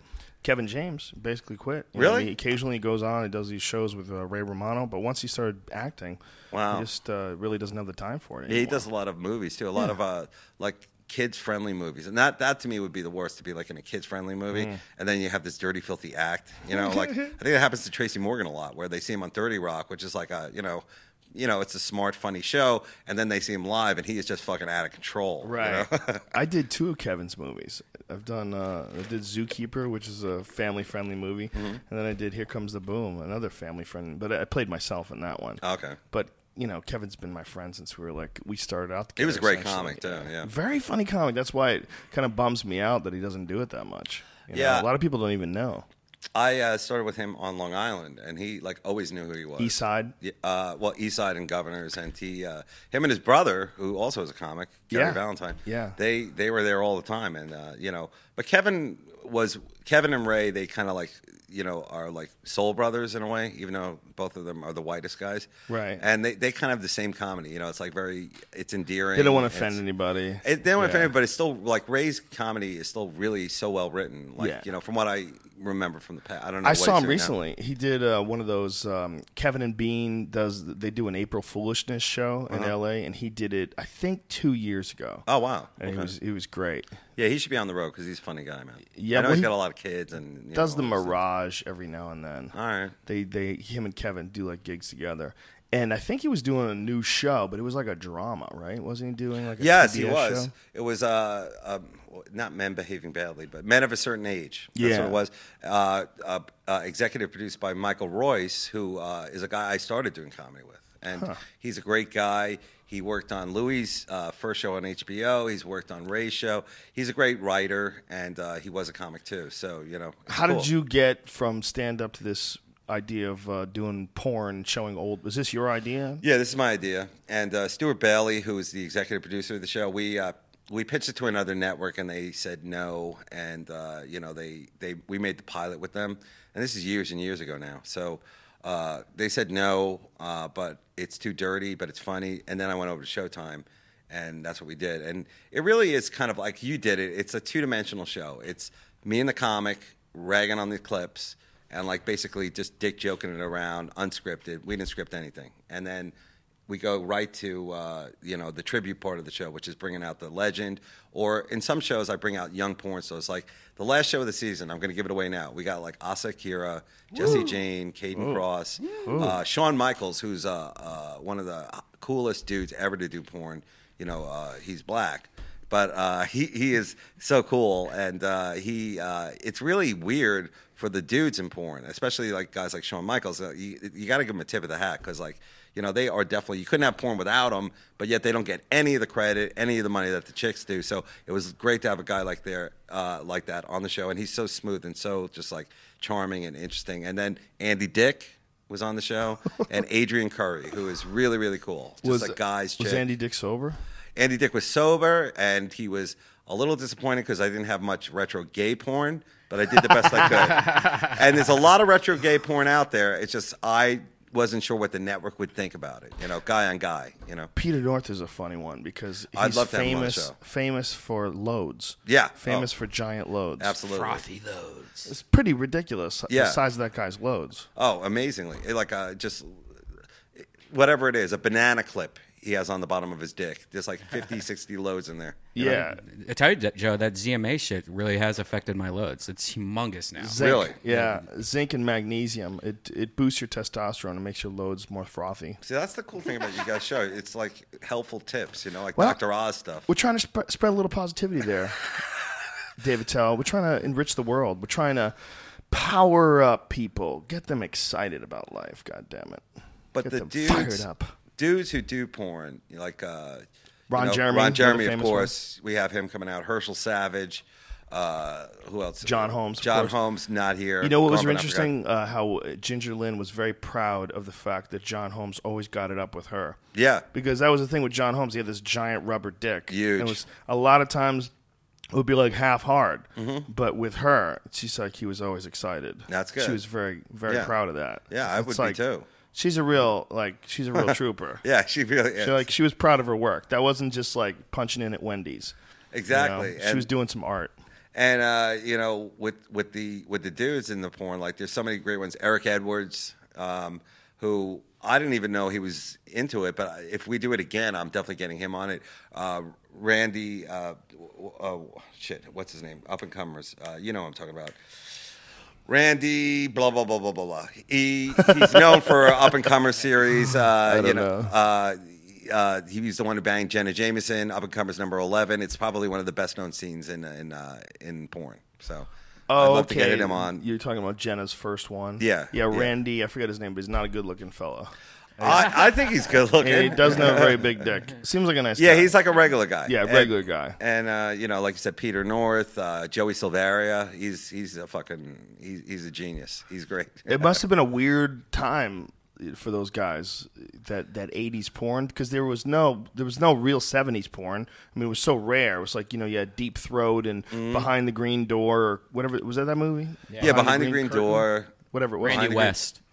Sorry. Randy West. There you Thank go. you. So, I mean, all of a sudden, these guys come along in like the 1980s, and it's just crazy porn. They become stars. It's the VHS era. Mm-hmm. Like, it was a world that didn't exist before, because the porn that was done before that literally had to be streamed as a movie. You had to have a projector. Yeah, it was a movie. Nobody had a fucking projector, and they're going to go reel to reel, and too much nonsense. But when a VHS tape came along, it changed that game. You could just stick that sucker right in the VCR, which everybody had in the 80s, and everybody started watching porn. And there was the whole section that you would go to with the video. I remember my mother was very upset when that came out. Like, oh, this is just right here? You had a great first porn story. It was like, I asked everybody who comes on the show, do you remember the first time you saw porn? That's like the big end of the interview. I'm not an interviewer. I'm not like Charlie Rose or anything. But your story was interesting, where you said like you were at a buddy's. You went over either a buddy's house, or like you just found his porn or something like that. It was like an uncomfortable situation. I don't remember it. But it was a very good story, and I'm going to turn it into an animated series. Awesome. Everybody's first porn. I mean, I remember finding porn in the woods, like magazines. Yes, we both talked about it. I was in the Scouts, and there would be like fucking. Yeah. Well, I lived in Florida, and we lived near this. I lived near in Gainesville, Florida, and it was my dad. You was and Todd in the Barry. University of really? I think Todd Barry's from there. It's a lot of alligators around there. There's a lot of woods. We'd go out in the woods. Me and my friends, we'd find like snapping turtles and shit, and we would make slingshots, and we would always find porn. Always, it would be wet bags of porn, like a plastic bag tucked under a log. We found a bunch of that shit. It's weird. It's weird. It went from that. That was the only way you get it. Is magazines. And dudes always had to be half hard. They couldn't be fully hard. They had rules. Like, you couldn't have a full hard-on. So scene after scene would be this girl who's, like, pretending to be in total moaning ecstasy, spreading her pussy apart, and the dude would, like, lay his dick on her like a drowning victim. It's like this poor, like, dead dick. I was like, what is the message here? I think it's so important for young kids to see magazine porn, because it really is. First of all, it's adult, but it's not like real porn, so it's not like you're not going to blow his head out. It's kind of like just enough. You know what I'm saying? Like it's like the training wheel porn. It'll get you started. Like you don't want your kid to immediately go into like hi-fi, Wi-Fi download porn. It's like, here's a magazine. It's Hustler. It's great. Take a look. I remember that feeling that you'd get when you found a Hustler. Like your heart would race. It's like, whoa. You'd be, turning the pages. Oh, man, jerking off to just reading the art, reading the jokes. Yeah, and there'd be like a drip of saliva from his tongue to her dick. And you'd be like, what the fuck am I seeing? This is crazy. She's going to suck his dick. She's going to do it. Well, the cool thing about the girls today in porn, I know we're talking way too much about porn, but I appreciate it. It's very few places where you can talk about porn. So we had Joanna Angel on, and Rob Zombie and Judah Friedlander to do this like horror porn. And I have like the worst horror movie porn. It's like, the the good titles I couldn't get rights to, and the ones that I have are just like joking, cheesy, fucking bad porn. But Joanna, who's like a super hot punk chick, tatted up, really cool, and a great businesswoman, by the way. She runs her own company, makes her own films. She's watching this porn and she's like, this is horrible. Like, this is like, you don't shoot dick that way. And it was cool to get her perspective on it because she's a director, But, I was like, wouldn't that be cool if like, they could redirect these porns like to today's standards? I think it would be almost impossible, That would be a good idea. It really would be cool if they could, like, whatever that is, they don't IMAX it or something. They don't remake porn, do they? They don't like they reloop it a lot. Well, they did a lot of like Debbie Does Dallas's, and they did they've done the same movie like over with different people. Yeah, once they hit a theme that works, like deep throat, sore throat, sweet throat, they do like a million versions of it. It is different if you watch the old porns compared to today. Like they are definitely better at filming shit and showing you more and better angles and stuff. Like a lot of the old porn was like a little awkward. Yeah, like you couldn't really see what was going on. They like. What looks good and what feels good is two different things sometimes. And so sometimes like someone has to like turn sideways and they're having sex in like an angle, like a sideways angle, just so they could show you the genitals better. Right. Whereas they didn't really do that nearly as much in the old days. Brian's leaving. He's done with this shit. He's got to go jerk off. He just went totally... He can't take it anymore.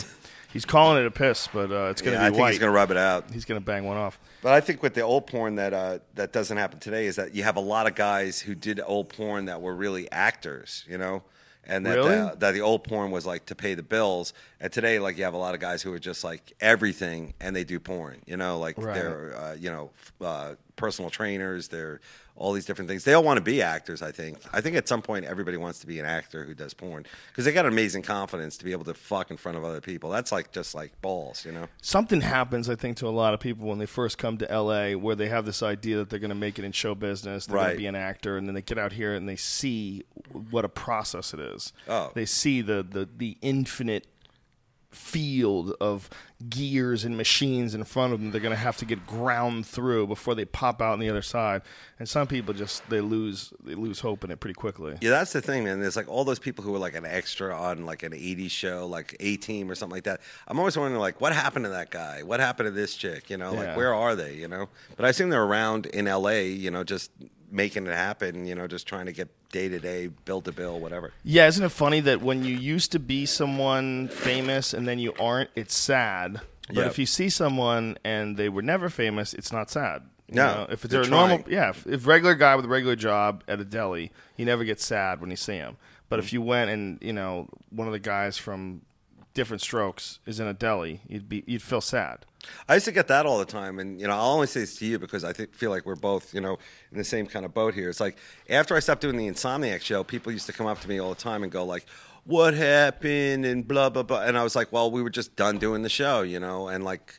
They're like, how could you ever be done doing TV? You do TV forever. And to some degree, they're right. But I was also like, I don't want it to be cheesed out, like where it keeps going and going and going. And people would be like, come to see me live. And they're like, this guy's a failure in show business. When in my head, they don't know that, like, I could give a shit about television. It was really about being able to do stand-up because I did stand-up before the show, during the show, after the show. And that was really my dream. Like, if somebody said to you, like, Dave, you can never do stand-up again, but you can have a shitty reality show, I'd be like, fuck you, I'm not going to do that. I mean, it's like I love the ability and freedom of doing stand-up. And, yeah, there are a lot of people that think you're a loser, though, if you have a show because it's their that gets dream. canceled. It's their, and mine wasn't canceled. It was just like, we're done doing it. Did you get tired of doing that show, too, because people were constantly trying to get hammered with you? There was that, but there was also, like, the real, like, and I'm pretty business-like, when I work. It's like, it was getting harder and harder instead of easier and easier to get access to things outside of bars, like, working late stuff. Like really just cool like events. Like we would either get there like a week late, a week early. For folks who don't know, Insomniac was a show that Dave did. Yeah, on Comedy Central. That was on Comedy Central, where it was really cool. He would do his show, and then he would go out and the idea would be that he's an insomniac. You go see what the fuck's going on at night. And I really am an insomniac. And the sad part about it is being, I don't drink anymore, so it's like being up for 3 days editing porn and like having to do radio and all that kind of stuff. There's no fun in that kind of up. You know what I'm saying? But you don't like doing radio? I love doing radio when it's somebody like you or like O&A, Stern, like where I get to like just talk about other shit and just be funny. A lot of these stations that they have me on sometimes, like these soccer mom stations, there's a lot of stuff you can't talk about, but then there's also like, they want jokes. Like when I do Bob and Tom, I love doing those guys because they are older dudes. They know porn. They know all the porn things. And like, there's definitely some standards there, but it's not, I can work with it. I love it, and I like being able to I'm pretty good on my feet. I can talk about a lot of different things going on in the news, whatever, politics, all that kind of stuff. And I like that. It's exciting and it tests me. But when it's all about like, you did this and like, give us a setup for, the football game and shit like that, I don't like it. There's not that many really good radio people out No, there. that's why the podcasts are cool. A dozen or so in the whole country where you look forward to them. There's a few guys and different radio stations where you go, oh, this is going to be a fun show. But it's a lot of bad, unentertaining There's two radio. guys in San Francisco, the gay guys. Those guys are awesome. They're great. Yeah, they those guys are amazing.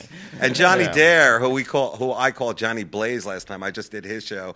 He is so he's cool because Johnny knows the porn people, he knows the business, and he's a lot of fun, So I think it's great that yeah, he has a fun show. Yeah, that's Kansas City, right? Yeah. Johnny Dare. Yeah, shout out. There's a bunch of good radio still. Uh-huh. Kevin and Bean in LA is still one of the best. Yeah, there's just.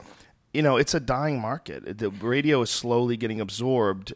When I say a dying thing, what I mean it's like that morning fun personality that really Howard Stern invented.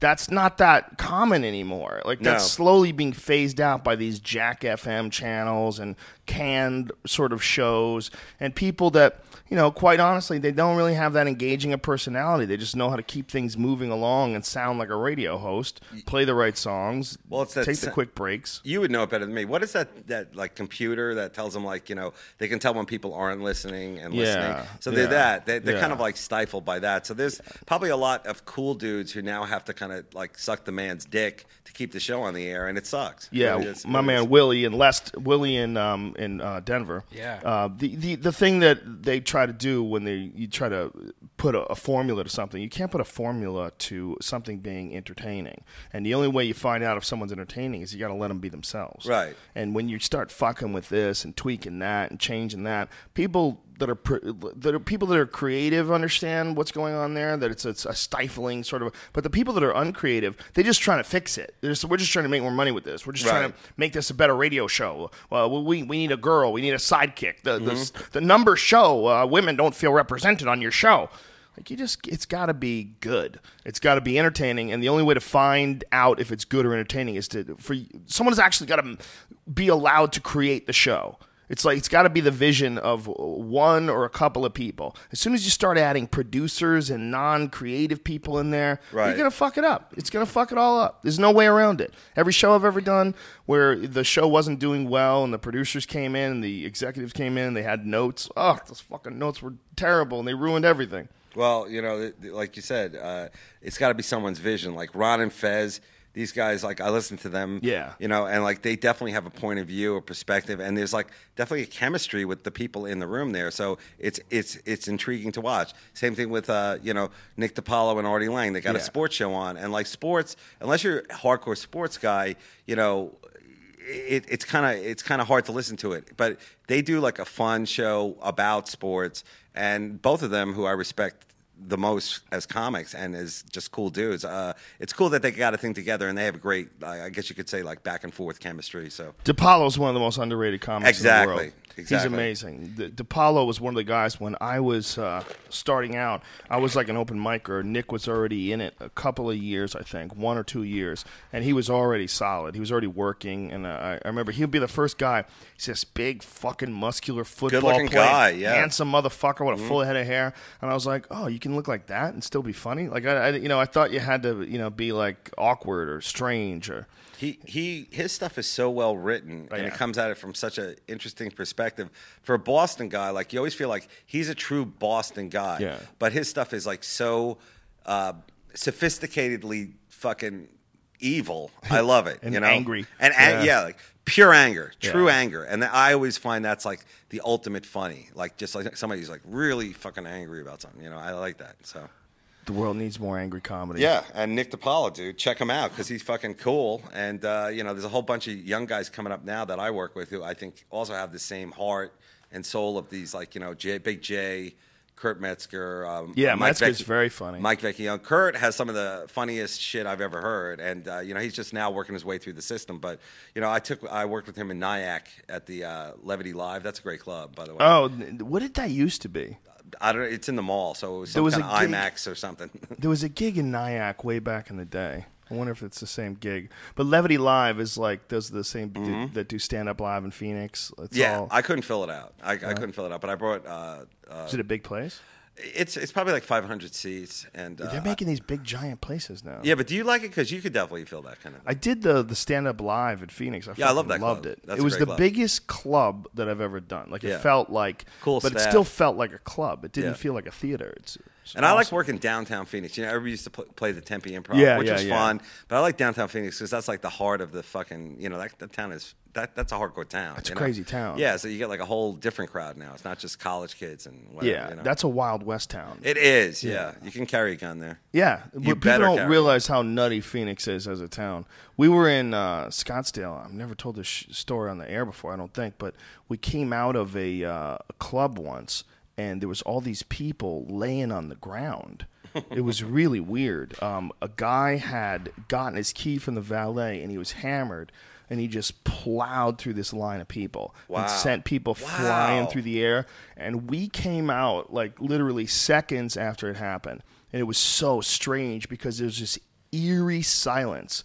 We walked out, and it was literally seconds after it happened, and people were lying on the ground. Shit. And the car was stopped, and no one believed what they had seen, that this guy had just stomped on the gas and ran a bunch of people over. Shit. Sent some people flying. I believe people got like seriously injured. I think people might have even died from it.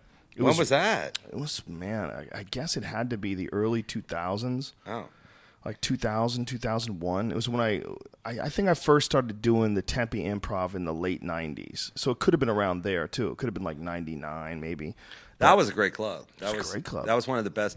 I'm going to play the D.C. Improv, and I think that's the best improv in the country. The improv in D.C.? Yeah, Irvine and D.C. are probably the last two really great ones. Brea is very underrated, too. So I just played Brea, but I couldn't fill it. Couldn't fill it up.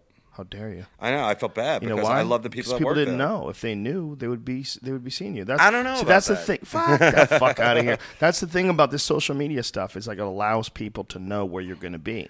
I think it's the beach crowd too. I don't know. I always blame it on crowd? like it's near Huntington Beach, so it must be like the surfer people didn't come out. They didn't connect with you. I don't know. I never do any more excuses except I will ask what else is going on in town, and if it's high school football and you're still not selling out, then I'm like, shit, I better fucking call a cousin and get a job doing something because this is not happening. Dude, stop it! You just need to get more active on Twitter. You just need a podcast. If you just a podcast would be great, or let us know anytime you have a show, and we'll tweet it for you. You and I were just talking. We got to do I just want to hang and do a show with you, dude. I would love to do that. I would love to. It's not about money. It's just about I want to get in front of your crowd. I feel like your crowd would get my shit immediately. They would love you 100%. And I would step it up. I would not walk through the show. I would give you my A game.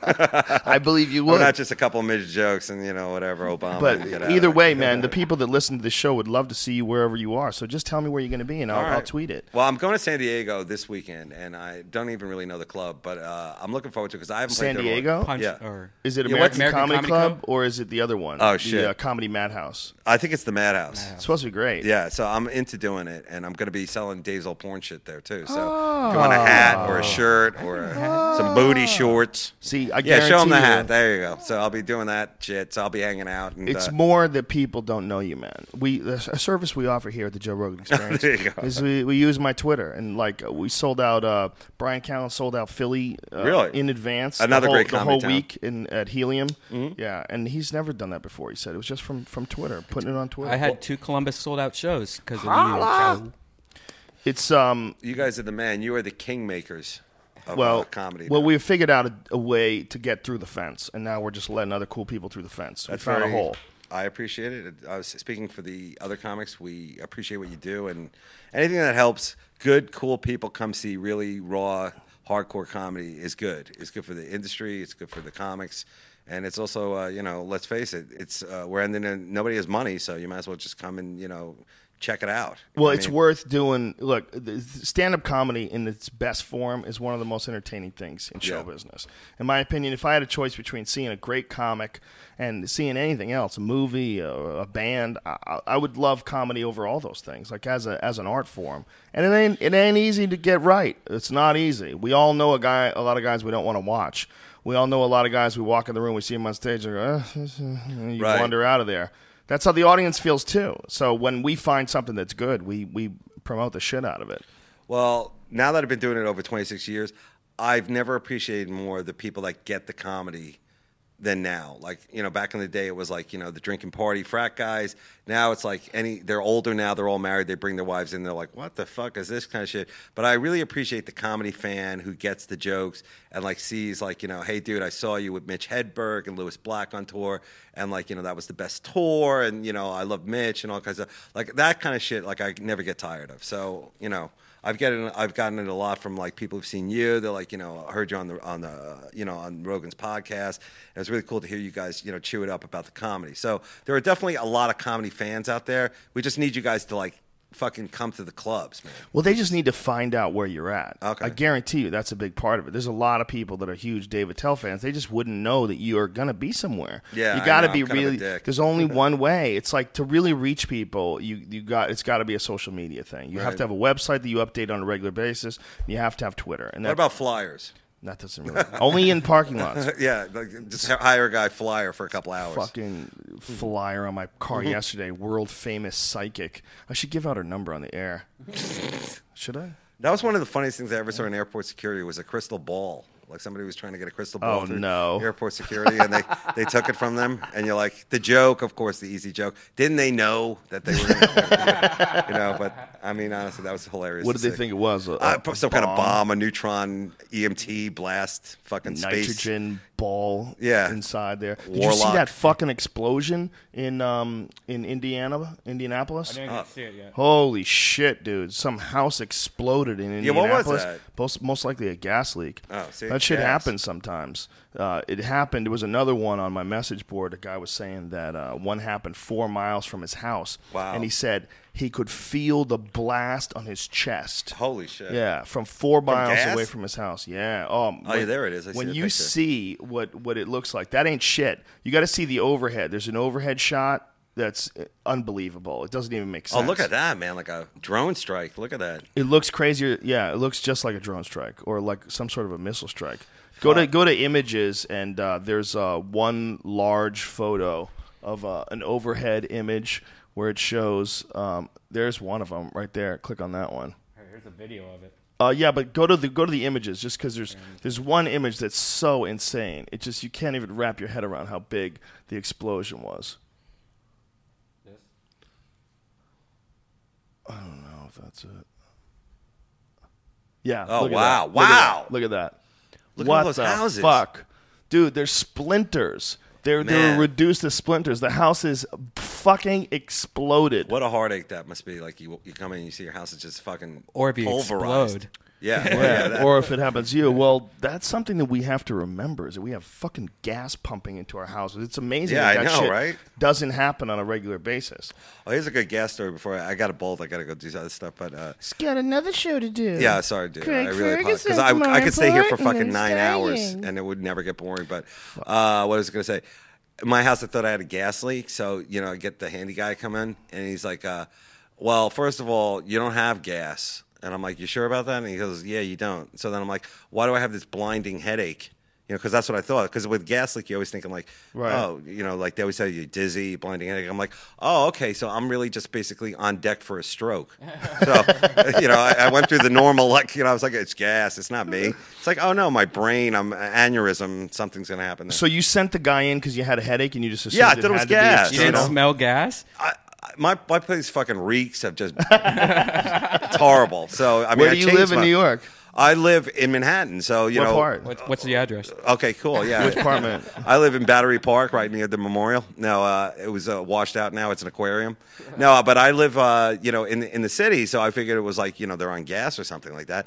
And it turns out there's no gas there, and I was like, oh shit. Okay, so then this is just my neuro something, about to be. I'll be eating, baby food. next time, Shivoing it. Yeah, exactly. Someone will be open the hangar door. Do you live in the thick of it where you look out your window, you just see nothing but skyscrapers? Everything is skyscrapers. There's no good view anymore. You got to be like Donald Trump to have a view where you're just like a deck and you just laugh. At the, But everyone wants to be on the park. I never got that whole idea. I like I like being in a place where I can get in a cab and like get to the airport because I'm a comic. It's like, it's all about like getting out of Manhattan, which is impossible now because the mayor shut down all these streets and like there's bike lanes, there's like unicycle lanes, there's like skip to my loo lanes. It sucks. So this is post hurricane, you mean? No, this has like been the last 2 years where they made it more like walking friendly. And in Manhattan, honestly, it's like it's so hard to get around to begin with. It just made it impossible. Is it the only city that has cabs like that? Because I've never been to a city which is dominated by cabs the way Manhattan is. I mean, I can't think of another place. That's so strange where they've just decided to like, look, you can't park, forget it. We'll even park for you. Don't even try it. Just let us take care of you. Well, the cool thing about living in Manhattan is that you don't have to have a car because there's the subway and then there's cabs and then there's buses. Yeah, but you're letting all these other people drive for you all the time. Yeah, but I mean, come on, it's not like a limo. I mean, you're some guy from Senegal. Right, but you got to trust this guy to drive you around. You don't even know this guy. True. They never know where they're going either. No. Well, it's a weird thing. You're constantly interacting with all these other people, like in close proximity, in cabs. Well, that's why I like going to Minneapolis because it's like the whitest town with the most African cab drivers. These are boy soldiers. They brought them over there, and like they're all cab drivers, and they know the town pretty well because they're pretty into not going back to wherever the fuck they're from. So they're on it. In New York, the guys are like, eh. Do you remember that one year where they shot like 48 cab drivers in a year? Oh, right. Yeah, that's right. It was like a serial cab. Wow. Yeah, really? It was really bad. Yeah. They were robbing cab drivers. So they would take, and that's one of the reasons why cab drivers would stop picking up urbans. Really? Stop picking up the urban kids. You know what I'm saying? Wink, wink. They would take them somewhere and they would just shoot them in the head and take all their money. Wow. It was really common. Like I believe it was like 48 was like the record one year, and it was pretty spooky for these fucking cab drivers, especially those gypsy cabs. Mm-hmm. There's a lot of people that are operating as cab drivers that have like different licenses or no licenses, and they're just sort of sneaking around, giving people rides, undercover shit. Yeah, yeah. If you mean you could just sneak around and give people rides.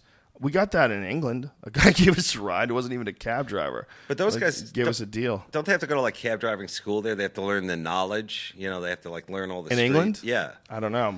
In London, I know they do. They have to like go through this incredible. They're also like their father was a cab driver and their father's father, kind of bullshit. When we were in, I think it was in Manchester with my friend Dave Bishop, we got a ride with some dude who was just a illegal cab driver. Oh, There's really? like a lot of illegal cabs because there's not enough regular cabs. Wow. So there's like these dudes who like have little navigation systems. Like, you need a ride? Okay, I got you. All right, $20, and you like negotiate with him. And you just hop in his car. It was like a fucking Toyota Tercel. Good idea. Yeah, yeah. I think it's pretty common. I think it's illegal, though. I think they can get in trouble if they do it. But it's like there's so much demand for it because there's not enough cabs. Hopefully porn stars start doing that since they're going to all be out of work soon. Yeah. So. What is the deal now? How are the porn stars reacting to, for folks who don't know, Brian said they're going to be out of work because they just passed some crazy new laws. Not out of work. It's just that they've made it a lot more annoying. Now they have to go outside of L.A. County to do porn. They can go to Ventura condoms. County, though, can't they? Yeah, yeah. They have to all go out. But a lot of these girls... Is it California statewide? No, it's just Los Angeles County. Angeles County, yeah. So all you're going to find is just made, more annoyed and more porn stars are going to be late to set, and it's going to... I don't know. When I do the AVNs, I'm sure that'll be like a topic or something like that. But they will keep making porn. They'll keep losing money making porn. There'll be more like illegal downloaded porn, all that kind of stuff. So it's a lose-lose proposition all the way around. And then making it, Explain to people who don't know what it is, what we're talking about. Well, I don't really. I'm not from here, so I kind of know they have to wear condoms. It's now, Prop B, which was I think it was Prop B, but it passed. And what that means is they have to wear condoms now. If they're doing a blowjob, they have to have like the mouth condom. Wow. But what sucks is they had all these hidden things built into it. Meaning, like if you're married at home and you want to go on My Free Cams or whatever, do a webcam show, you have to have like a permit that costs up to like something ridiculous, like $60,000, just to do that. Just to have porn with your own wife webcam. So there's like all these like hidden things that they put in there on top of it, and everyone knows that AIDS is not real. So yeah, well, according to Dr. Peter Duesberg, but we are not really. We really shouldn't be saying AIDS is not real. The thing about making porn now is like there's such little money in it. Like I think a lot of girls think like I'll just do porn for a while and that'll be like this amazing amount of money and then I'll go off and do other things. But porn is like I'd say it would be like working like the maitre d' at like a fancy restaurant. You're making that kind of money, but you're doing it in like an afternoon. But like, instead of working a whole week, you're going to make that much money. And they work scene to scene unless they're a contract girl. Right. And the contract girls probably make some more money and they also get a lot more publicity. But unless the girls actually control their image and own their material, their chances of making the sizable amount of money, which they're due, by the way, they are definitely due money, it's very low. And, I think the industry itself is going through a big transition about, like, what are we going to do? How are we going to make the net work for us? Because it definitely works for the people watching. You know that. I mean, there would be no internet without porn. You know that. Well, it's an interesting thing the way it happened where they all of a sudden didn't have an outlet to make money anymore. Yeah. There's like no more DVD sales. They just completely went away. I still buy DVDs. I'm like the last guy, yeah. Well, so what do you think, what is the drop-off? Like, it was an enormous drop-off. Because I used to have a lot of porn producers, a lot of guys used to come to jiu-jitsu. They used to train at John Jock's place in the Valley. And they were rich as fuck. They had these big ballin' cars. And those guys, a lot of them lost their houses, got their houses repossessed. That was really common. I think in porn, too, people live for the moment. So there's probably a lot of guys who have money, but they, like want to show it off. Oh, yeah. Kind of like rapper type dudes. Yeah, definitely. And, they think the money's going to always be coming in and, like, might as well buy that car and, like, a boat and all that kind of stuff. And then a lot of girls also live kind of high up there. And, now they realize they're like, I really should save some money. But at least the girls are still getting some money. Right. The guys, the producers, that shit's done, man. It's over. I don't know how they make money now. I have no idea who's making money and how it's being made. I know that there was a big buyout on a lot of these companies where now they're all kind of under one flag, and that it's good and bad for porn. Where like a lot of these independent producers have been bought out. Hopefully they made some money, like a .com kind of thing, but I doubt it. And now it's someone else's headache. The whole like how you get it out of there, distribution, all that kind of stuff. So it's an interesting business. Because, I don't know much about the actual making of the porn. I just know about the licensing and all that kind of stuff. And that a lot of these titles, it's a very gray area, in terms of like who owns what, who can show what. And at the end of the day, it's all going to end up on the net and people are just going to watch it for free. So, all that money you're spending for a lawyer, you realize you're like, I don't know, is this worth it? But you want to be on the up and up and you want the business to make money. And I do. I really want, this show is about tributizing not only the old porn stars, but making it a cool place for young ones to come out and show everybody that they're funny and cool and they're just, you don't need to see them naked without them being interesting, and that, it's great for comics to roll with this kind of shit since we all know the porn. And it kind of like is very important for me that this show works for the industry, and at the AVNs, when I meet the people, they go, oh, I love the show. I love what you're doing for porn. And I never really got it, but now I get it. Cause it's like, it's a place for the people to see them do something besides fuck. And to see them in a positive light too. Exactly. There's a weird thing with us with morals where people look down on porn in a strange way, yet it gets seen and used by so many fucking people. If you look at the numbers, the amount of people that are involved in watching porn is fucking staggering. The amount of porn downloads, supposedly 40% or somewhere around there of the internet's entire traffic. You're not lying, yeah, dude. So what's crazy to me is that industry, when the internet boom came along, that industry was essentially gutted, took the legs right off of it. The industry fell apart. People were completely out of the business. People lost jobs like crazy. Right. But those jobs were never deemed to be legitimate, so there was never any talk of a bailout. There's never any talk of government assistance. But Chevy's okay. Yeah. We have to save Chevy. Chevy's important. Chevy makes cars. True. We can't lose Chevy jobs, and so they went in to save Chevy, or GM, but they didn't do shit about the porn business. They just let it die. There'll always be porn, and there'll always be a porn business, but they are scraping by. Bank bailouts, absolutely. Exactly. Porn bailouts, no fucking way. I don't even know how they do it. Like, I don't know how they do. Have backers? Do they? Is is this like just some money they found like from jungle gold digging? I don't know how they do it. But has there been a business that fell apart that's that big of a business that was that almost completely evaporated in such a short period of time? The porn, yeah. Besides I can't porn, think of one. The music business, I guess. Yeah. Porn and music, and also to some degree, I guess, comedy. Like, comedy is... I don't think so. I don't think comedy's really been affected by it in a negative way. I don't know. I'd say the downloads and all that kind of stuff, I think it helps us. I think it makes people want to come see us live. I hope so. I think there's, for artists, I think it's switched to a live performance model for music artists. Mm-hmm. But for porn, man, what are they going to do? Fuck live? Maybe that's what they should do. Maybe they should have live fuck shows. If this was Estonia, yeah, they would be doing it. Why don't they do that anyway? I don't know. Have a live fuck show. Why can't, wouldn't you pay money to go see Dana D'Armond fuck, Brian? They do live 10 fuck black shows. guys? They have sex shows all the time. The Where? guy in Columbus was telling me that. No, but legal. Yeah, but that's not. Yeah, that's like a pit bull fight somewhere in someone's basement. It's like some all right. Yeah. Now that we've deemed who the champion rooster is. Yeah, some guy, holding with a hot chick in his arm, holding up a gold bar. I got my money on.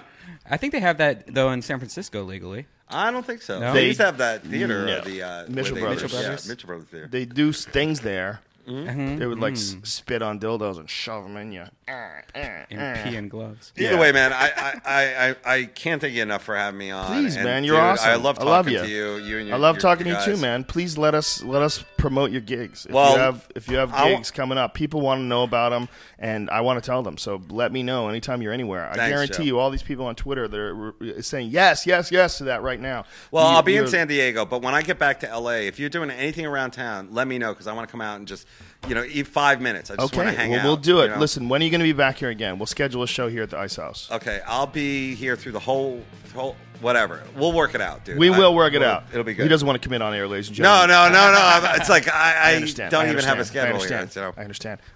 Ladies and gentlemen, we got a crazy week coming up. Let me tell you about the dude we got tomorrow. Oh, I can't wait. He's a robotics guy. Yes. He has a bunch of books about robots, pretty much taking over the world and stuff like that. From porn to robotics. Yeah. Wow. Robotpocalypse. I think Robopocalypse is. Let me get his information here.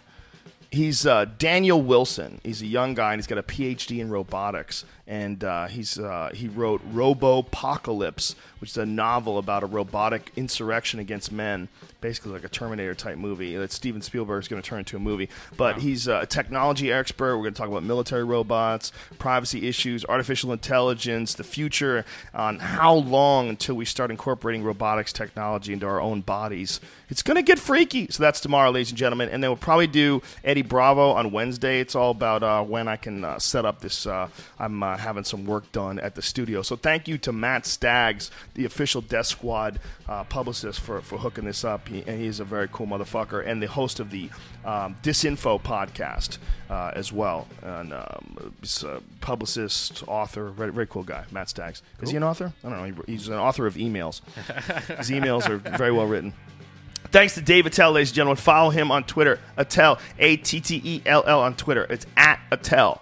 At Attell. Or Dave's Old Porn. Or just Old Porn on Twitter. But most importantly, Attell. To send him some love, ladies and gentlemen. Let him know you love him. The guy's... He's... At Old Porn. His show is fantastic. It's a really, really funny show. I enjoyed doing it. It was fucking really fun. Thursday. Yeah. Showtime. This Thursday on Showtime. Ting, thank you to Ting for sponsoring our podcast. Go to rogan.ting.com and save $50 off any of the Android devices. Some badass phones there. No contracts. Cancel anytime you want. Tell the big boys, these big networks, to go fuck themselves, goddammit. So this weekend we will see you in Montreal. That shit is sold out, you dirty bitches. But there is a Death Squad show. Is it here? Friday night? Friday night here, and then 12/12/12 at the American Comedy Co. in San Diego. And who is it here? Who's here? I don't know yet. I'm putting it together right now. Okay, and 12/12/12. I will likely be there for that, but we don't know yet. Yep. I got a lot of shit going on. Bitches, I'm busy. Yo.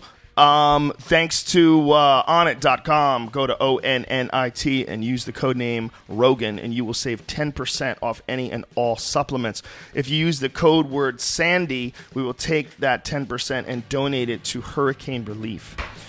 We decided to go with the Salvation Army because we find that in this instance they are giving 100% of the donations to hurricane relief, whereas some of them it gets down to as low as like 30%. That's kind of important, like when how much of your money actually goes to the not to the infrastructure of the charity, but actually goes to help. Hire-primate.com is my t-shirt company. There's new t-shirts in. This is the monkey gas mask chimp. By Mike Maxwell. Yeah, Mike Maxwell did some badass artwork on this. It says Hire Primate, Department of Health and Welfare. And we also have another new one that he just designed that's fucking amazing. I can't wait until that one gets released. And a couple of shirts that he designed that were based on posters for a Chicago gig and Atlanta gig with Joey Diaz and Duncan Trussell. All right, I talk too much. It's official. I'm tired of hearing my own fucking voice, God damn it. Mad love to all you ladies and gentlemen out there in the Twitterverse, in the universe. We appreciate the fuck out of it, every one of you. All the positive tweets and all the cool people that we meet after shows. It's humbling, it's overwhelming, and we never get tired of it. We appreciate the fuck out of all of you, and we're doing this for you guys, officially. We will never stop. We will roll on. We will get through this together. Rise, ladies and gentlemen. Rise and evolve. You are not the person you were yesterday. You are an accumulation of your experiences. Be the hero in your own life. I love all you bitches. I'll see you tomorrow.